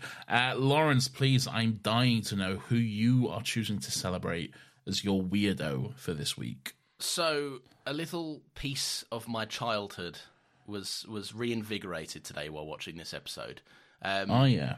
So my childhood was fully reinvigorated when I was watching. It was at the scene where the Doctor he's just got in the tethered aerial release developed in style, and he's up, and some little other older street urchin boy, doesn't quite seem like a nobleman or a man of means. He arrives on the screen, he steps straight in a frame, and he goes, "Who the bloody hell is that?"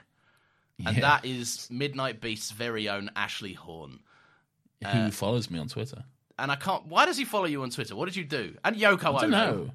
And Yoko Ono, yeah. And so, you have the creme de la creme of talents.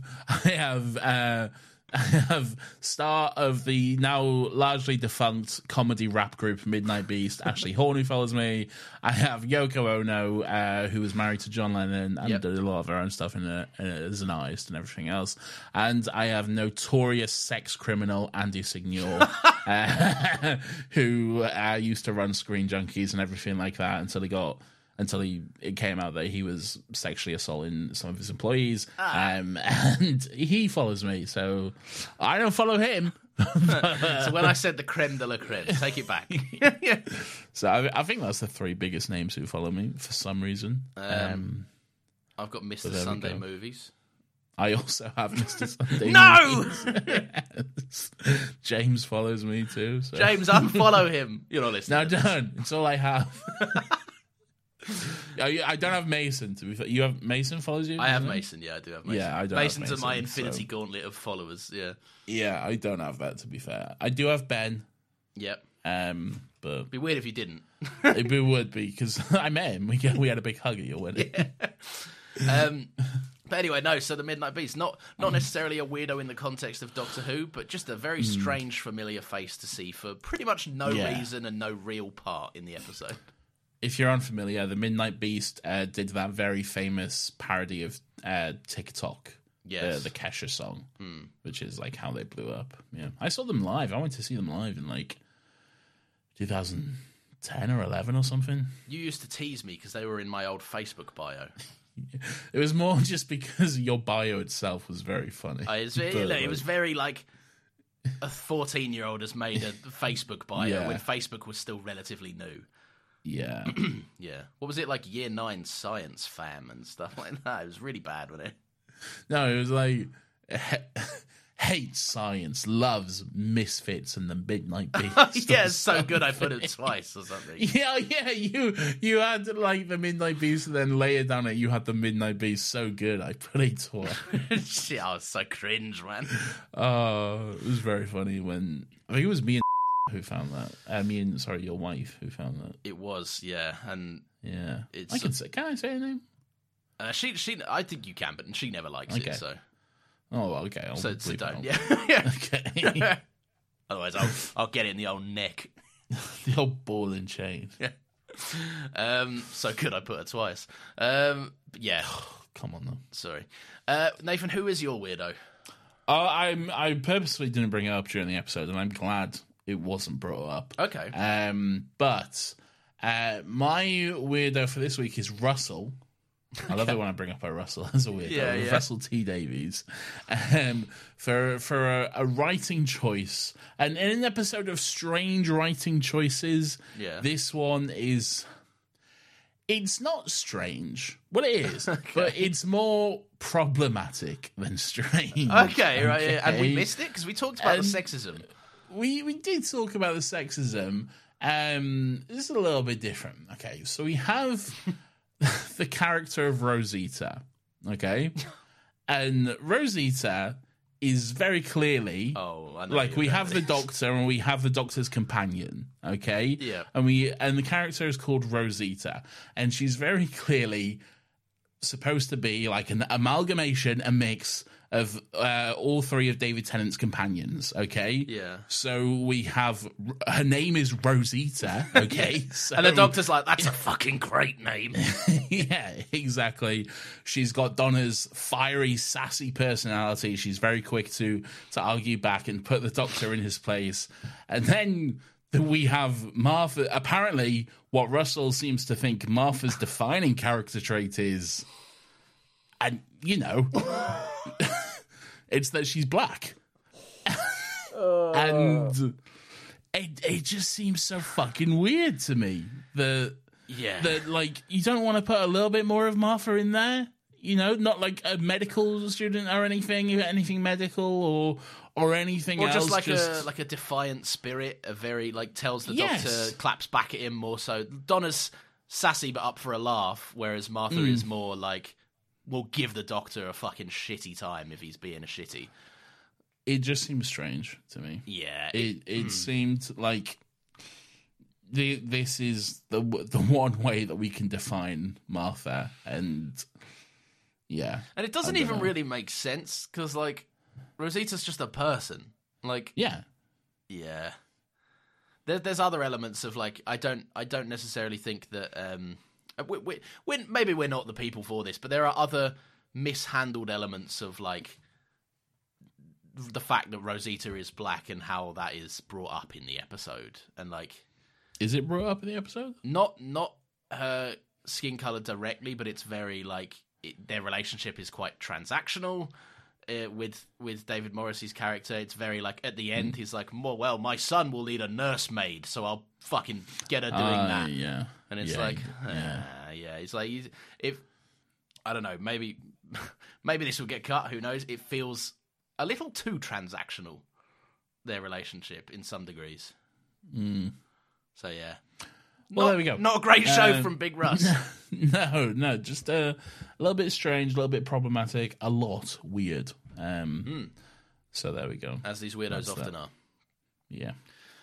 Nathan, I didn't know if you know about this, but this is the part of the show where we get to hear what the people say. You can, if you're listening to this, you can write in.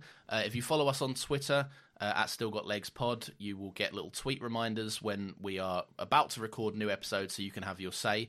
Nathan will put the tweet out. You can respond to that tweet, or you can email us at the email stillgotlegspodcast@gmail.com. You can have your say, and we are going to hear what the good people say now about the next Doctor. In a segment I like to call Still Got Thoughts. That's the one, yep. It's new, I forgot the name. I didn't forget the name. You did, though. No, I did, yeah. Yeah. Hello! That was me, by the way. Hello! All right, so first of all, we're going to do the tweets as we always do. This one is from Rach at Citing Strange on Twitter. Between the fake out regen last week and the title The Next Doctor, this was RTD deep in his clickbait era. If it came out now, the iPlayer thumbnail will be 10 doing a hands on cheek shocked pose with a big red arrow pointing at Jackson Lake and the text, "He's me?" in all caps at the bottom. Anyway, congrats to Russell for using the most annoying tactics for viewing figures about half a decade before everyone everyone else caught on. But unfortunately, it just goes to emphasize what a dead episode this is. Boring, all in caps. Hard agree there, Rach. I have to say, hard agree on all of that. I do like the thumbnail thing. That was very fun. The thumbnail thing is very fun. I think I'm more warm to this episode than you are. I think it does some interesting stuff, but it does become a bit of a snooze fest a bit later on. Piers Moore at Piers McMoore says, "Load of bollocks." Just load of bollocks. Just load of bollocks, yeah. All right, fair enough, yeah. The dastardly wizard of Poosh, who you may formerly know as Magnanimous Acorn Holder. I probably said that wrong. Magnanimous Acorn Holder at Super Brain, says, Matt Smith is excellent in this episode. We still have a while until his proper introduction, but he blows it out of the park here. Frantic, charming, and silly, but with this old soul far beyond what his face suggests. An absolute masterclass. Can't wait till you cover his series. And then there's a fun little image of the next Doctor. It's David Tennant and the next Doctor, but it's got Matt Smith's face over David Morris's. Very good. I like that. It's very good. Thank you, Soupy Soup Brain. Next, we have Garen at Garanzilla. Russell shat the bed with this one. On the upside, though, this aired the same day as the Wallace and Gromit adventures, A Matter of Loaf and Death. Our favourite plasticine pals are back in action, now running a bakery. All the while, a serial killer is on the loose. Suspense, romance, and Wallace laying pipe. This film has it all. While it is in the shadow of better shorts featuring the duo, Aardman, as always, deliver on the heart and hearty laughs we've come to expect from these cheese-loving boys. I do love Wallace and Gromit. You've been on an Aardman fix, haven't you, of late? Well, I've watched the 2 Chicken Run movies recently. Yeah, Dawn of the Nugget. Which I enjoyed. I enjoyed them quite a bit. But no, Aardman always do a good job. I always, there's something about Christmas Day. They always have the wrong trousers on, don't they, or something? Oh, yeah. I always wanted their machine that transported them out of bed and into their trousers with their tea and. Well, they have lots of machines. That's the thing. He's Wallace is an inventor, isn't he? I that's true. Yeah. I always love that. I keep seeing it every now and again pop up on Twitter of one of the funniest jokes of all time is just the simplicity of Gromit threatening the Penguin and the Penguin just pulling out a handgun, a regular pistol. The Penguin was an absolute menace. He was a fucking freak. He was terrifying, a Penguin. He was like a mob boss or something. He was, yeah. He was horrifying. Yeah. I do love Wallace and Gromit, yeah. Thank you, Garanzilla. Hard agree. Damn the Lamb. Damn the Lamb says, honestly, barely remember this one. I think it's fine up until the end where it gets a bit too ridiculous, even for my taste. Yeah. When we're talking about Doctor Who, that's a big thing. Yeah. You really have to push the boat out to find a point that's too ridiculous for this show. Yeah, exactly. I do, however, remember enjoying the Doctor projecting his past faces onto a wall. We'll see another great version of this in a few episodes' time. A much better version of it. 11th hour. Yeah, indeed. Thank you very much, Damn the Lamb. We then have Batothy Pie. It says, I've watched a lot of 10 and 11 eps on repeat, but honestly, I don't think I've seen this episode since the initial broadcast. I remember the weird furry Cybermen being fun, and the Sonic, in quotation marks, screwdriver, having a stupid, funny explanation. But beyond that, I've got nothing. Was it good? ? No. I love that. Even still, they're just well, I'm not going to rewatch it, so you tell me. Why would they? Yeah, I don't blame them at all. Kendall Roy's sad pointy ears. Skip. Also, can you be nicer to Lawrence, please, Nathan? I know he's wrong all the time, but let him do a bit once in a while. I'm not sure how I feel about this. I'm not mean. I think I'm very nice to you. There's certainly an element of your meanness in this show. Yeah, but that's just fun, isn't it? Listen, we do a little bit of bravado for you guys. Right? we accentuate a bit of jazz. I feel like I'm a very nice friend to have. You are a nice friend to have. I would appreciate a bit more commitment to my bits, even if you don't like them. I will never. But then I'm not on the side of Kendall Roy's sad pointy ears because they've just said even though he's always fucking wrong or something. Well, you are. So listen, I'm not having this. Move on. They're right in that respect. Thank you. I can't promise I'll be nice to Lawrence. I can't. He's honest. You know. At Robert Vasquez, at RW Vasquez says, so did Jackson Lake find a brown jacket because he knows the Doctor loves his brown suit? Or did 11 go on to wear tweed because he knows it's what the next Doctor is supposed to wear from Jackson Lake? Also, between the subtle, what's the important line and Jackson Lake screaming the Doctor's praises, it's easy to see how Russell meant for these specials to build into the finale, even if this episode doesn't stand as well as on its own. In terms of the jacket, he just picked it up from a hospital, didn't he? He was just like, this looks good. Well, the tweed jacket, yeah. Yeah, like a little changing room kind of thing, wasn't it? As for Jackson Lake's jacket, I think, like we said earlier in the episode, I think it's just coincidence that they happened to pick a fancy dressed man, and he went, what's my most extravagant jacket, and put it on. I don't think 11 put any thought. I don't think the Doctor ever thought about Jackson Lake ever again after this day. Yeah. I think that once 10 left, after he had his Christmas dinner or whatever and he left, he never thought about this adventure ever again. He forgot about him so quickly. As we'll come to learn is the trademark of the Russell era of being like, goodbye, my sweet friends. I'll embark onto another life where I will never think about you ever again. Indeed. Tanner Moore at Tanner Moore 15 says, it's definitely an episode. I watched it last year and felt that once was more than enough. That's fair. Yeah, I will probably never watch this episode again. Yeah, so. I do not blame you all. I can't imagine I'll be in a rush to watch this anytime soon. Yeah. I'll probably watch it again. I'll occasionally do a Doctor Who rewatch, but I won't be happy about it. That's for sure. Yeah.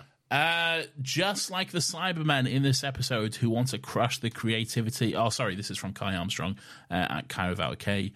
Just like the Cybermen in this episode who want to crush the creativity and individuality of humanity, Nathan wishes to crush our creativity and for us to conform with the regular Twitter logo. Yeah! This is unexpectable and we deserve our Cassandra, not the basic podcast layout. Hard agree. Lawrence, you better shut up. Still got Legs Nation rise up against Nathan's tyranny. He's not tyranny. He changed it back, by the way. He changed it back after Cassandra, and I put it back as a kind of a collage of a terrible likeness of Clara and her action figure. And then I just got a call from him in the middle of the day. I think was it yesterday or the day before? It was yesterday. Yeah, yesterday. A call from Nathan in the middle of the day yesterday, just going, explain yourself! Yeah, because I changed it, and it was only because someone tweeted in, I like your banner. And I was like, what's going on here? Some mischievous nonsense is going on. So I had to take a look. Nathan is an oppressor. Stop doing it. He's locked. He's threatened to lock me out of the Twitter if I keep changing it. And he can do that. I am very unorganized. No, I'm just trying to build something, Lawrence. Okay. I think we need to respect our listener base and what they want. And the poll was extremely clear.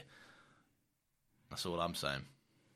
Okay, but it was like a 70-30 split. And I don't know who those 30 are, but you're all bootlickers, all right? They're on the right side of history. No, okay? They're not. Yes. Look, okay, but it's a poll I never agreed to. If we had said, like, yes, we'll have this poll and we'll stick to the decision and whatever the results may be, then yes. But that was never discussed. It was never agreed upon. You just went rogue and decided to do this. I won't stop. So, I'll never stop until you lock me out. Well, I will lock you out. I'll fight until the day I can no longer fight. This is from... and this was this morning, okay? This was a few hours ago, okay? Yeah. From Greg Cactus Face. So, Greg, you're very lucky because we're recording this episode later than usual. Yeah. And if we'd recorded it at the usual time, you would have missed the boat, unfortunately. The Greg Cactus Face streak would have ended. This is 4 different tweets from Greg Cactus Face, okay? And the first one just says shit. Okay? Then the next one.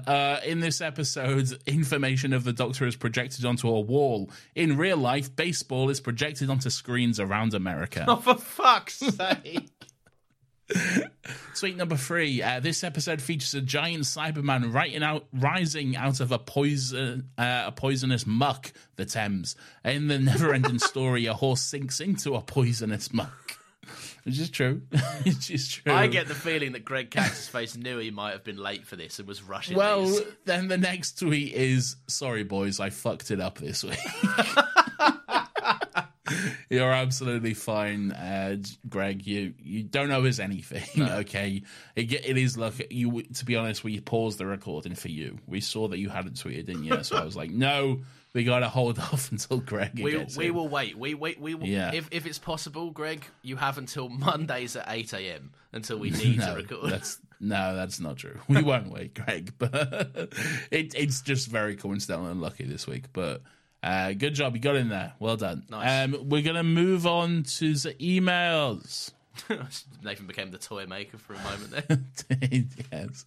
This is an email I received 10 days ago from Joshua Johnson. You may remember. Yes. Yes. Hello. This is an episode I consistently forget about, and that is doing it a disservice. I love David Morrissey's bootleg Doctor with its sonic screwdriver because it makes a noise, and his tethered aerial release developed in style. It is a crime that we didn't get a full run of Morrissey Doctor, as I think he would have killed it. But unfortunately, he's just Jackson Lake. I think he would have done a good job too, to be honest. This is the thing, right? This is why there is a silver lining to this episode. David Morrissey would have made a good Doctor, but he's also a very boring choice.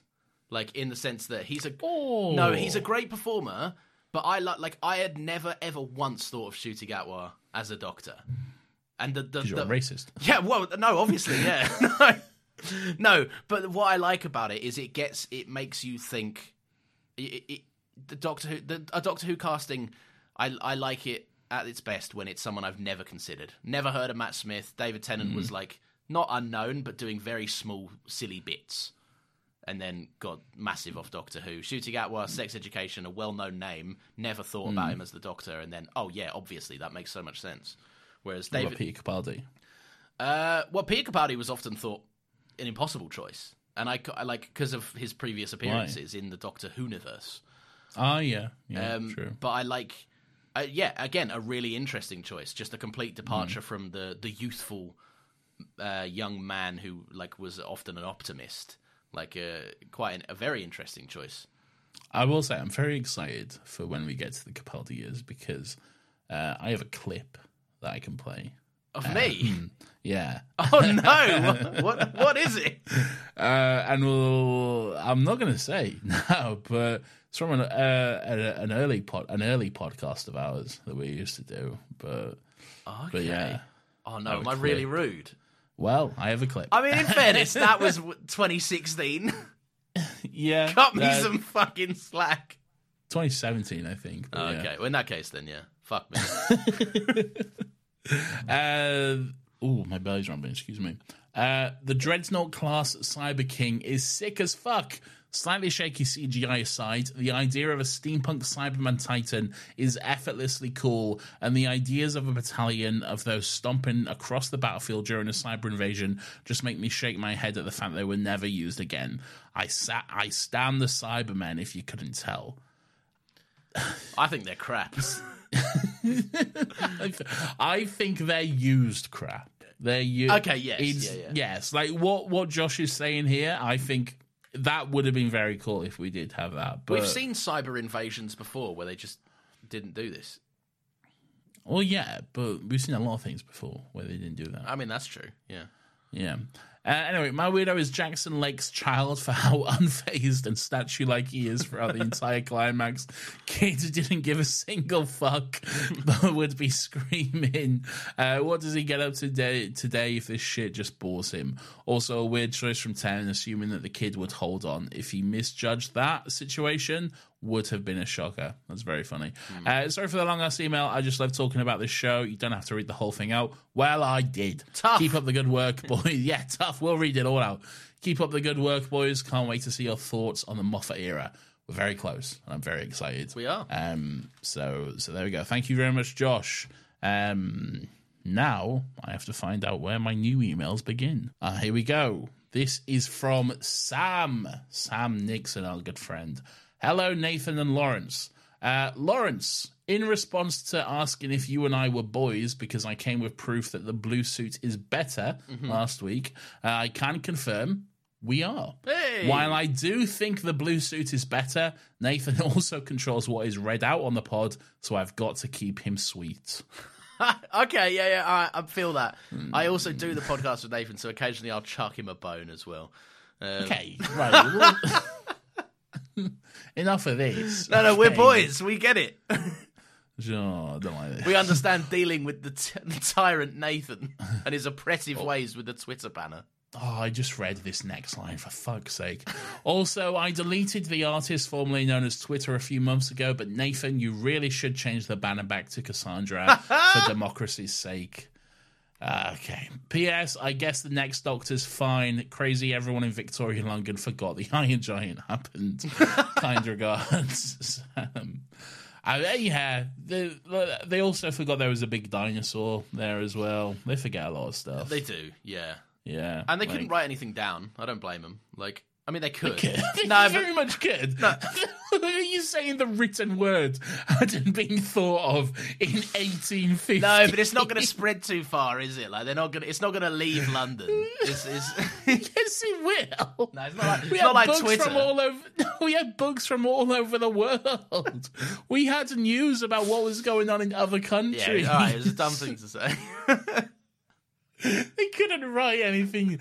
Every now and then you say something which is so fucking stupid. Fuck's sake. But what was it last week? You like the fucking hydrogen bomb thing. Oh yeah, you didn't think of the fucking nuclear bomb was a nuclear bomb. I called Nathan the next day and I'm like, I sounded like a fucking idiot, and I'm so pissed off that is in the episode. It's funny though. It's very funny. Yeah. Thank you, Sam. I'm not changing the Twitter back, but thank you. The tyrant continues. I'm not a tyrant. I'm trying to build a successful you can't podcast. touch the Twitter banner. You're a little social media fucking manager. Don't put this voice on me, all right? Fuck you. I'm Nathan. Fuck off. This is from Ty Rotherham. Hi, Nathan. Hey, Nathan and Lawrence. I really appreciate and adore the pod as someone who only started watching Doctor Who for the first time back in November. A new fan. Welcome. As a fan of Tennant, I decided to give things a go with the 60th, and this time it finally hooked me. So much so that I'm now up to date with all of Doctor Who from 2005 to 2022, and the specials from the new series. Jesus Christ. That's a fucking marathon. That's impressive. Yeah. It's honestly become one of my favourite TV shows of all time, and listening to you guys during that time has only boosted my enjoyment. Thank you very much. That's very sweet. As for this week's episode, it's fine. Morrissey has. I love how everyone rides so high in their initial thoughts of like, here's some stuff I want to say to you guys, and then as for the episode, it's mostly shit. Yeah. Morrissey's a really great guest star, but beyond all that, it just feels a bit meandering. I'm really looking forward to Planet of the Dead next week because it features one of my biggest holy shit, they're in the show actors in my time watching it. I think I know who that'll be. There's a few options for who that could be. No, I think there's just one. There's one big one. There's one that's bigger now. It's the big one. Yeah, it's the one that's big now. Because they weren't big when they did this, but... would you not think that there's two? Because now I'm confused about who you mean. Hang on. We're going to have a conversation. One sec. Anyway, we're back from our conversation. Yeah, we had a chat off screen. Yes. Where was I? Keep up the great work, lads. Ty from Calgary, Canada. Ooh. I love it when we get people from like further abroad writing in. just different countries, you mean? Yeah, it's exciting. Nathan's a man of culture. No, this silly little podcast has been listened to as far away as Calgary, Canada. That excites me. That is exciting, yeah. Our voices are being heard in Canada, of all places. That is weird I love that Canada. My voice has been played in Canada, yeah. I love Canada. I've never been. I'd love to go. Seems like a beautiful country.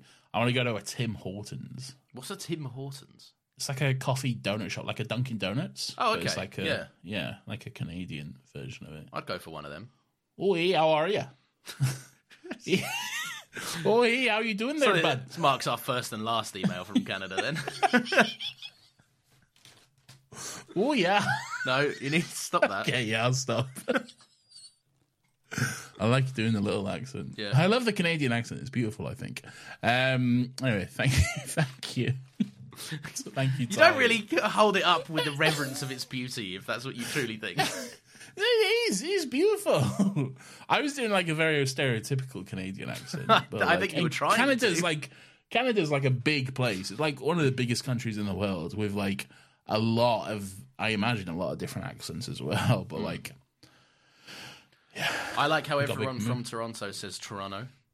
It doesn't say Toronto. Yeah. I like how Toronto is like, is it Toronto that's always like, oh, this is New York? I think so, yeah. Yeah. Oh, and they're like, oh, well. What's the one that always gets used in TVs? Atlanta. No, it's because they filmed like The Flash and everything there as well in I see. Toronto. Yeah. Because there was always that stadium and it like appeared in like every single CW DC show. And they were like, we're in different cities, but they all have the same stadium. There's, that Universal Stadium that is just everywhere in the world, yeah. Yeah. We're in different cities. But also that stadium was like, it was in The Flash, it was supposed to be Star Labs. It was supposed to be like a laboratory where they like all did work, but it's a stadium. But yeah. I don't know. Anyway, good stuff. The Damn Beaver. That's just the name on the email. So I don't know. Hello, boys. Big fan of the show. Hello, boy. Okay. Hello, boys. Big fan of the show. You two nerdy idiots brighten up my shifts at work, and I can't thank you enough for giving me something to look forward to every week. I wanted to repay in some way, and I thought it would be fun to supply you with some interesting trivia points for each episode of the show. I really hope you enjoy these because I got a few lined up already, and it would be a shame to watch this go to waste. We love Docky Who trivia. Hell yeah. Don't we? We used to play a game called Who Triv where we'd surprise each other. We'd walk into we used to live in the same, very close flats at uni. Next door to each other. And we used to just barge into each other's rooms and go, Who Triv? And then ask an extremely niche thing. And I would always get it right, and Lawrence would always get it wrong. No, I'd get it mostly right, but sometimes wrong, No. I think. Mostly wrong. If it's taking too long to get through, then you have my full permission to ignore some of the points. Too bad. We're going to read it all. Don't email unless you want us. Exactly. One day, I need someone to email the entirety of a book to Nathan. Oh, no, don't, because they fucking will now. And then we'll see how committed he truly is. Don't no one do that. I'm gonna have to cut that out now because they will. They will. Coward! You. I don't like you calling me a coward. Now I'm gonna have to. All right, here's the ultimate end game. Nathan can change the banner back to Cassandra, or everyone send him a book. Any book you like. I don't like this. I don't like this situation I've been won! forced into. No, I don't like this at all. I'm going to go back to this email and pretend none of that happened. Rose, Edgar Wright was originally asked to direct this episode, but he passed on doing it. Can you imagine such a world? Oh, that... I don't know if... But like quick shots, quick action cuts. Yeah, but Edgar Wright with such a sourceless piece. Do you know what I mean? What do you mean? I love Edgar Wright's direction, but I usually like it when he directs good stuff, like a good script. And Rose is good. Wait, Rose? Yes. Are we not talking about this episode? No, I just said Rose. Oh, I was thinking about my victory over you. Go on. No. Cut that! I will.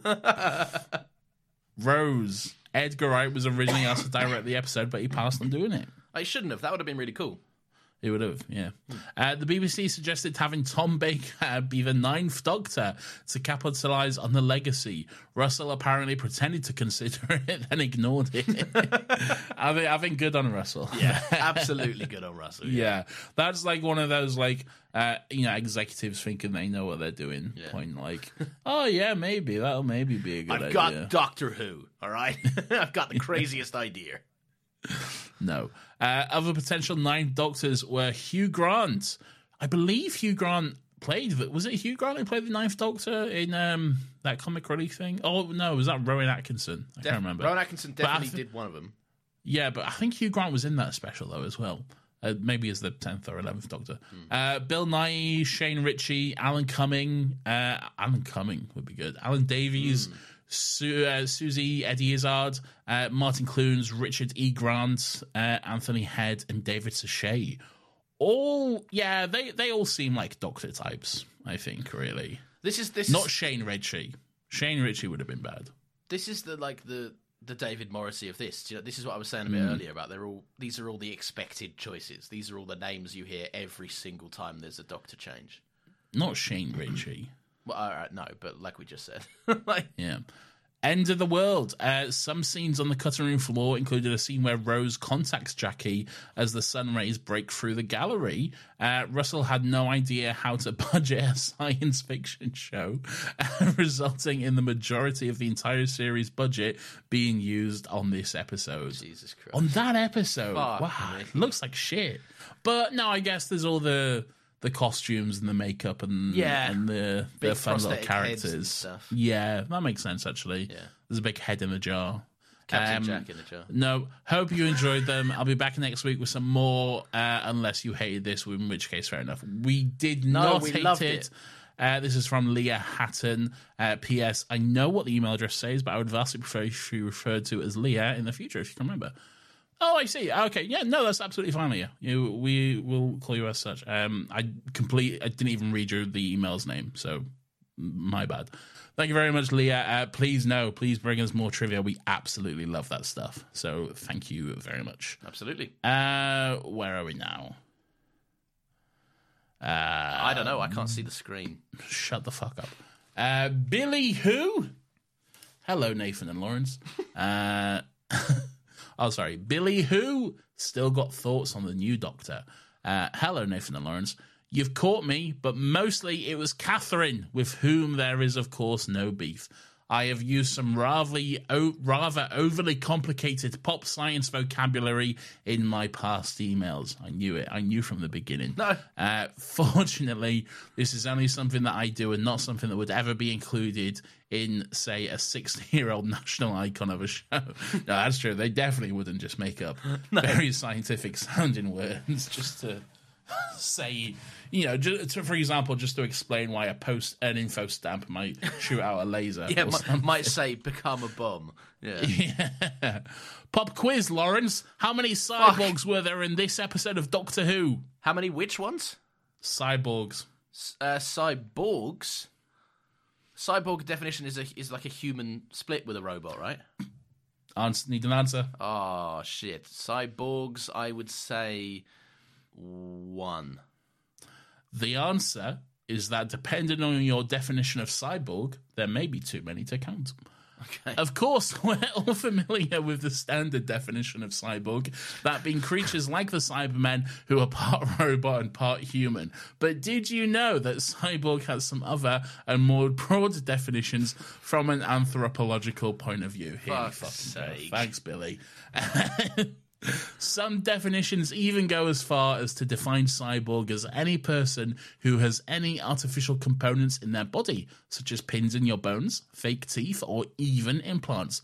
A few even more broader definitions even go so far as to say that any person who relies greatly on technology can be classified as a cyborg, but that would mean that pretty much everyone on Earth is a cyborg, and at that point, the definition sort of loses its purpose.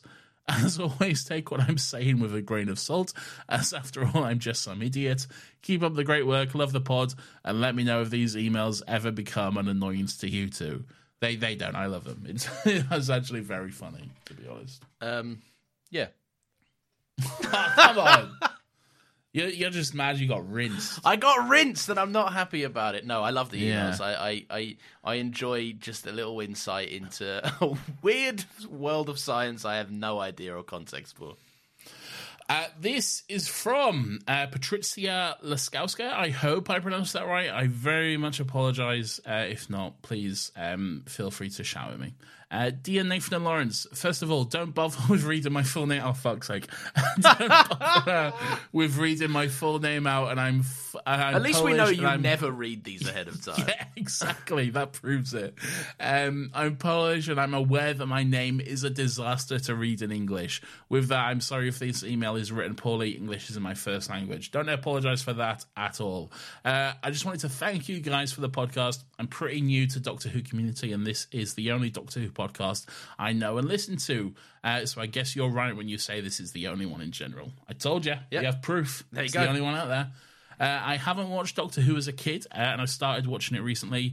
I'm currently watching the Capaldi era, so much like for Lawrence, I will turn into a watch podcast for me in the future. Nice. I really enjoy your memories of the show from your childhood. Actually, we have been saying, let's not spoil stuff of people who haven't watched it, and we're like, is there anyone who really hasn't? Now we have proof that There's there is. definitive proof. So yes, it's good that we're bleeping stuff out, actually. Yeah. Did you hear that? Me? Did you hear that? Was that your stomach? That was my stuff. Fuck, you know. Did that pick up? My man needs a hot meal. Jesus My man is out here like the street urchins in this episode, just thriving for a piece of bread. Fucking hell, dude. I was going to cut that, but I don't know. It's quite funny. That's outrageous. Oh, I really enjoy your memories of the show from your childhood, as I never watched the show from a child's point of view. I enjoy it every time you make fun of the show out of the stupidity, because I'm an adult viewer. I can see how stupid and silly this show is, and I'm glad I'm not the only one who can see it. Yeah. It's very stupid. But That's part and parcel with being a Doctor Who Yeah. fan. We all know that there's some real dumb shit. yeah, it's very dumb, but that's kind of like why we love it. You've made me like Rose and appreciate Martha, so thank you for that, because I was blind not to like them. Or not like this. The brown suit is way better than the blue. Hell yeah. And this is the best TARDIS interior, even though I also do think it stinks like a locker room. That's fair. I really enjoy Lawrence's opinions in general, and usually I think the same. So Nathan, please stop yelling at us for being right. Yeah, do you know what? I like this. I'm feeling a lot of vindication from this week. Lawrence, shut up. Okay. I hope I calculated everything right, and you're reading this as you watch the next Doctor. You have. So here are some of my thoughts about the episode. One, I was very stressed out while watching it. I got into the show because of my adoration for David Tennant, so after The Journey's End, I was anxiously awaiting his regeneration. I was glad that RTD didn't torment the modern London with aliens once again on Christmas. Give Brits a break from that. That's a good point. Yeah. I hope your weirdo is the kid of the fake Doctor.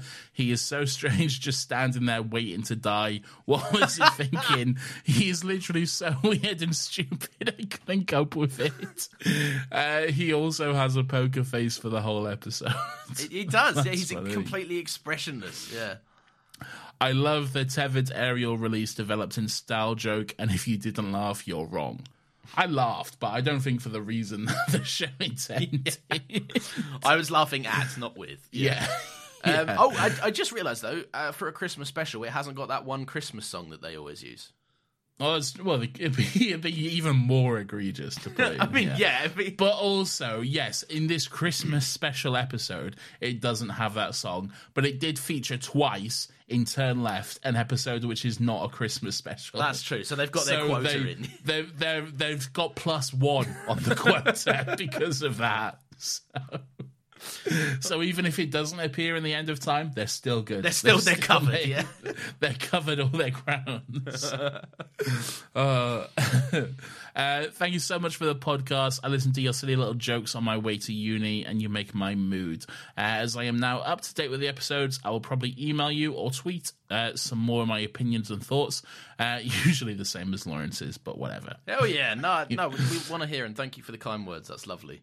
Cheers, lads, and greetings from Poland, Pat Laskowska. P.S. I highly recommend watching Good Omens and maybe giving us some thoughts on it on another Happy Pod. The series is great, and I think you'd enjoy it. I do quite want to watch Good Omens. I like David Tennant. I like Michael Sheen. I like Neil Gaiman. And do you know what? As the good graces for coming from Still Got Legs, we won't make you fill out the form. We'll just take the recommendation as it is. Yes, thank you. Thank you very much, Pat. That was very sweet. And another listener from not the UK, so that's exciting. Poland. We're in Poland, baby. We've broke Poland. Hell yeah. No, hang on. No, we broke Poland. Okay. This is from our good friend David with the Talking Pictures podcast. Hi, guys. Can't put my finger on why this episode doesn't hit. It has some good elements, like how we have a companion named Rosita, the many coincidences that lead Ted to believe that his successor is Morrissey, Fobwatch mostly, and the next Doctor's TARDIS and his naming convention for it. I especially like the contrast between last week's episode, where we saw the Doctor's companions turned into soldiers, and this seeing Jackson Lake and Rosita being heroes, even without the Doctor's smarts or technology or lovely blue suit. Ha! It is unfortunate that Ten's legacy will feel like to him that he did turn his friends into warriors as opposed to just be mates like he wanted with Donna. But good to see that he can inspire people to do good. But as a whole, this episode just seems a bit boring overall. Hard agree. I like the idea of seeing a multi-Doctor story from the perspective of the younger two, as we normally get it from the perspective of whoever the current Doctor is. I'm not sure if either of you remember back then, but had Matt Smith already been announced as the next Doctor, or was David Morrissey being advertised as the next Doctor until this episode released? A little bit of both, basically. They definitely held Matt Smith back a bit for this, didn't they? Well, yeah, it was released like about 2 weeks or so after this. It was like the beginning of January that Matt Smith was announced. Yeah. So yeah, they were purposefully holding that back just a little bit. Makes sense. So yeah. My question to you this week is, if hypothetically we could have got a story like this where we are introduced to the next Doctor through the eyes of a previous incarnation, which two would you have liked to interact this way? I think 11 and 12, or even if skipping a regen, 9 and 11 would be interesting, as they're all very different in their approaches. 11 may be worried about how emotionally distant he will become, or 9 seeing how childish he becomes in his later years as 11. Best, David, Talking Pictures podcast, #Justice for Martha. Thank you, David. Interesting. I would say, I would quite like to see like a... I think early 12 would be very pissed off by 11.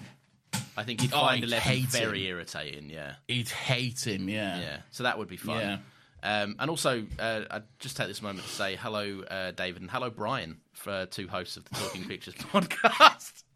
Okay. I have listened. I listened. And no, I'm glad I made you feel bad enough last week. You did. You go and listen. Look, I was caught out. It's not right. It happened. I don't think Brian listens, by the way. No, it doesn't matter. It was mainly just to convey that I know. Okay. I know of Brian.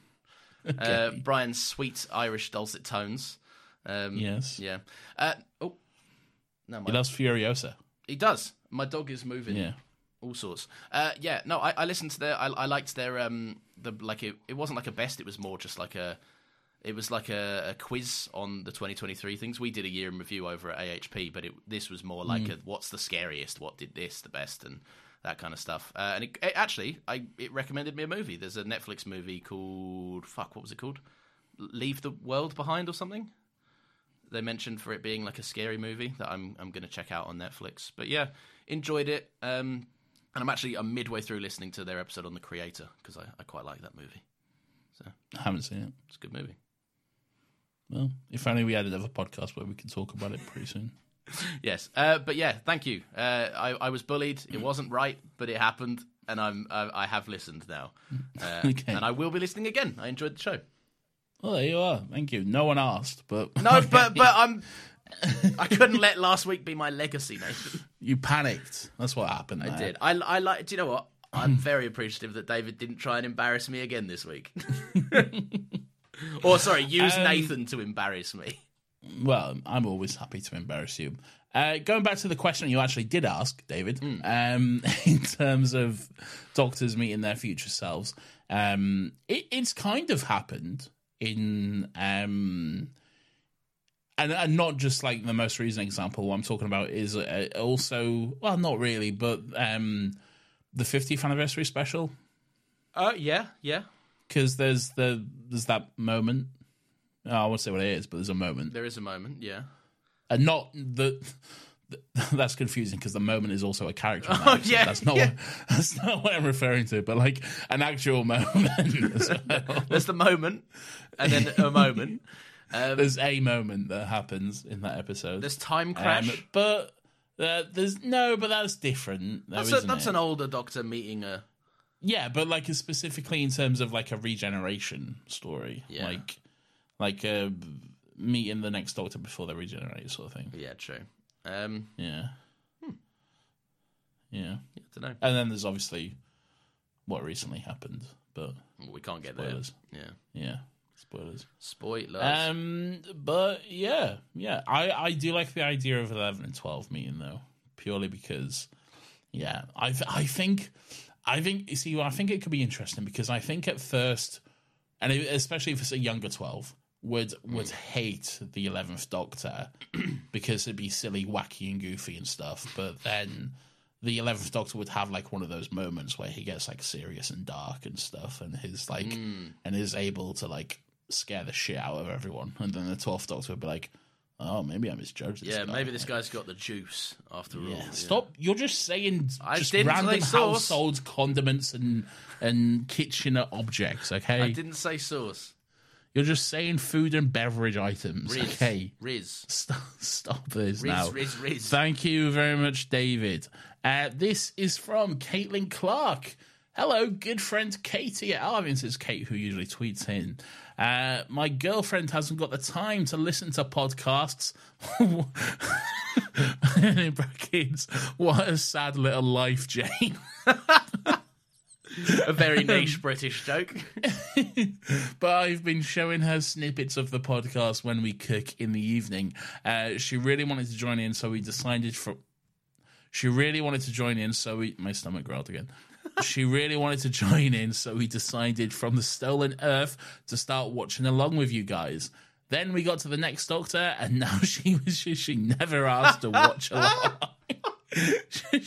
She practically begged me not to watch it next week, and who could blame her? It's a boring slog. Yep. Ooh, rough. I spent most of the episode last night wondering if I could outrun the Cybermen in the funeral scene. Probs not, I can't even climb the stairs without panting. Then I fell asleep. If you guys had to try and outrun the Cybermen, who would die first? Me. Then you. And then... You would last longer than me, but not much longer. That's nice to say, but I don't know if it's true. Do you know what? I feel like we'd stick together. I feel like we could. I feel like we'd both just give up. No, we'd form a kicking circle. Oh yeah, we would. Yeah, we'd be like, we're not running, but we're gonna fight. Yeah, exactly. And if we go down, we go down, but we go down with honor and dignity. I'm not tripping over a grave on my way out. Yeah, I'd also be too scared to run over graves. Yeah. This feels icky. They was like, this is disrespectful. I'll die instead. A principled As an man. honourable man would. Imagine how fucking cringe it would be to die on someone else's grave. Like, even your death is shared. That's terrible. Horrible. Yeah. My girlfriend didn't really have any comments to say, aside from saying her weirdo of the week is Jackson Lake's kid for having abnormally long eyelashes. Okay. I was asleep at that point, so can't confirm nor deny how valid her weirdo is. I think that's pretty valid. That is pretty valid. And the kid was also asleep at this point in the episode as well. Yes. Looking forward to next week. In the minority, but I do love the Planet of the Dead. Is that a minority? Do people not like the Planet of the Dead? I can't remember enough about the Planet of the Dead to have an opinion on it. I enjoy it enough, I think. I feel like Jackson Lake's kid would do well in the Planet of the Dead. He'd have the camel eyelashes to beat away all the sand. Great. Am I wrong? I mean, I don't know. Have a great week, friends. Kate. Thank you very much, Kate. Thank you. Looking forward. I am looking forward to next week, actually. This is from Jared Coastal, our good friend, who says, "Hello, Docky Poo Pod." It's juvenile. This episode features Dervla Kirwan as Miss Hartigan, the actress also famous for featuring in another time-traveling BBC series, Good Night, Sweetheart. Are you two young whippersnappers too young to remember this classic 90s time-traveling sitcom? If you missed it, then check it out. It's filmed in 4:3 aspect ratio, which I enjoyed your recent discussion on during your Star Wars episode. Discussion is tame. Discussion is tame. I think heated row is more appropriate. All the best, Jared. I know Good Night, Sweetheart. I've seen a few episodes of that here and there. Have you? That tracks because you are much older than me, and I haven't. Okay. It's from the 90s. You were alive in the 90s. I was alive for 3 years of the 90s, and then at my peak of the 90s, I was 3 years old, Nathan. Okay, but you've also seen stuff from earlier than the 90s. Yeah, but I haven't seen this. I don't know what you want from me. No, I have seen Good Night, Sweetheart. Well, I've seen a few episodes of it. So it's it's Rodney from Only Fools. Okay, yeah. He's like the main guy, Nicholas Lyndhurst. And I think the premise is that like he's married and he like has a wife in like the present day or what is the 90s or whatever. But then like he has like this alleyway that he can like walk through, and then he like ends up back in the 50s. Is that his alleyway? Like, is it no one else walks through that? No, like only he can do it or whatever. Okay. Like, or maybe there's someone else who knows about it, but like it's like his little thing. And then he goes back to like the no 50s. one comes to my alleyway. Shut up! It doesn't matter. But no girls allowed in my alley. Shut up! Oh my god! Can you just let me explain this silly little premise? I will. Yeah.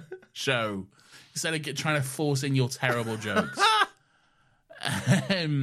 But like he walks through this alleyway and he somehow travels back to like the 40s or the 50s or something. Right.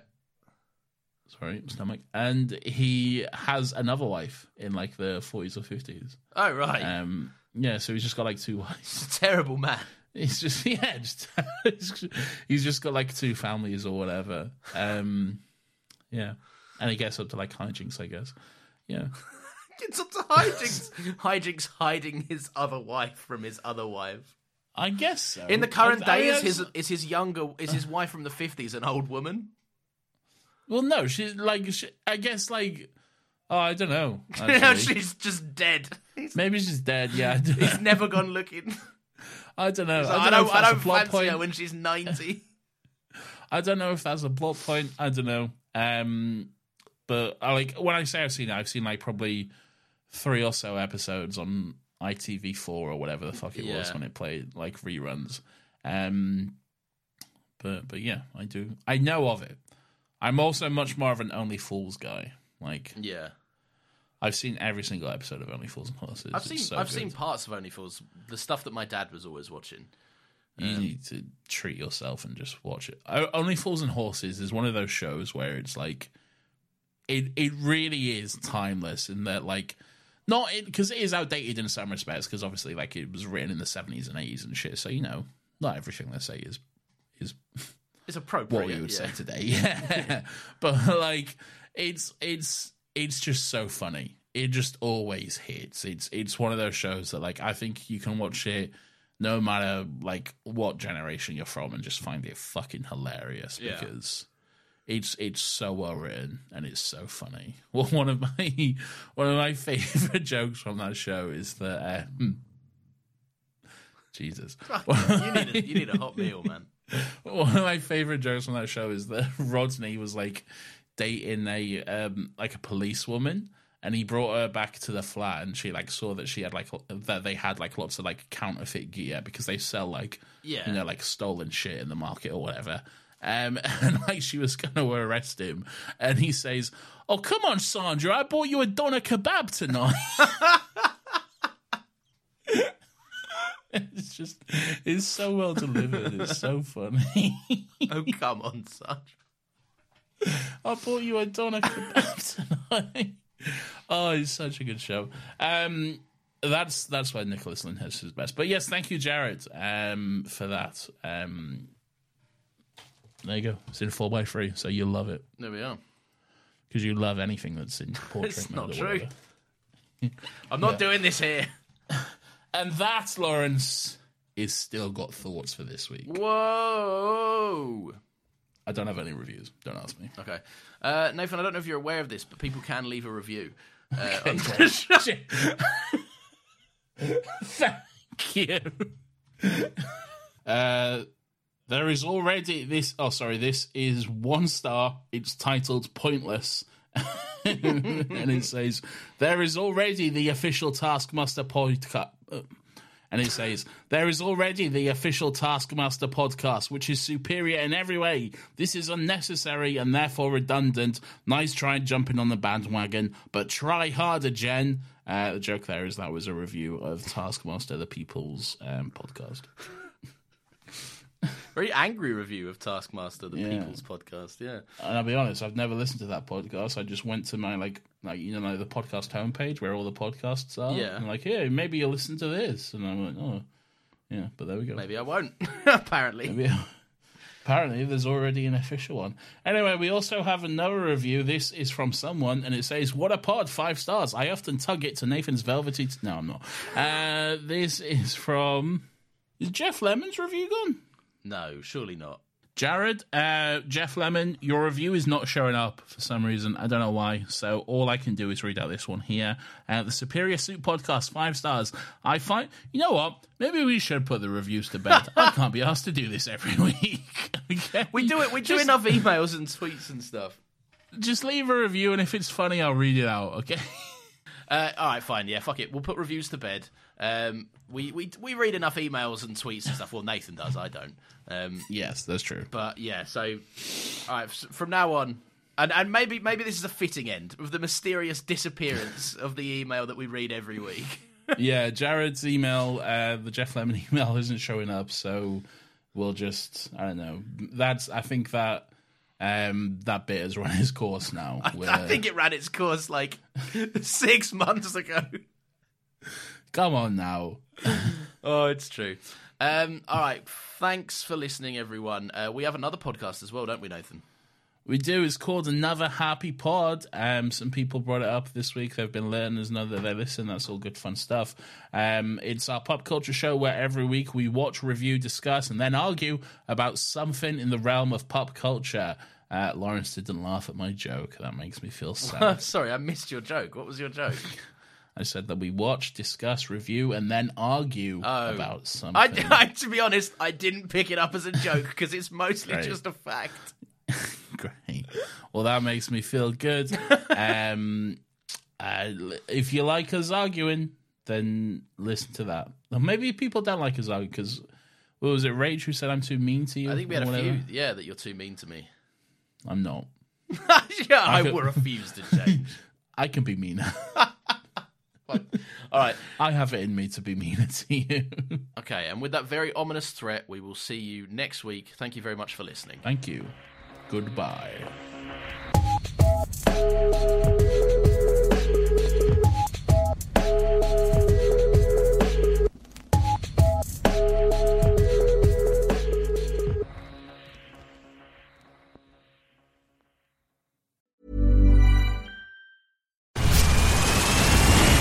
Where's that dust coming from? Still finding debris after vacuuming? Eufy X10 Pro Omni Robot Vacuum has 8,000 PA of powerful suction to remove debris deep in carpets. And it's totally hands-free. Want to know more? Go to eufy.com. That's EUFY.com and discover X10 Pro Omni, the best-in-class all-in-one robot vacuum for only $799.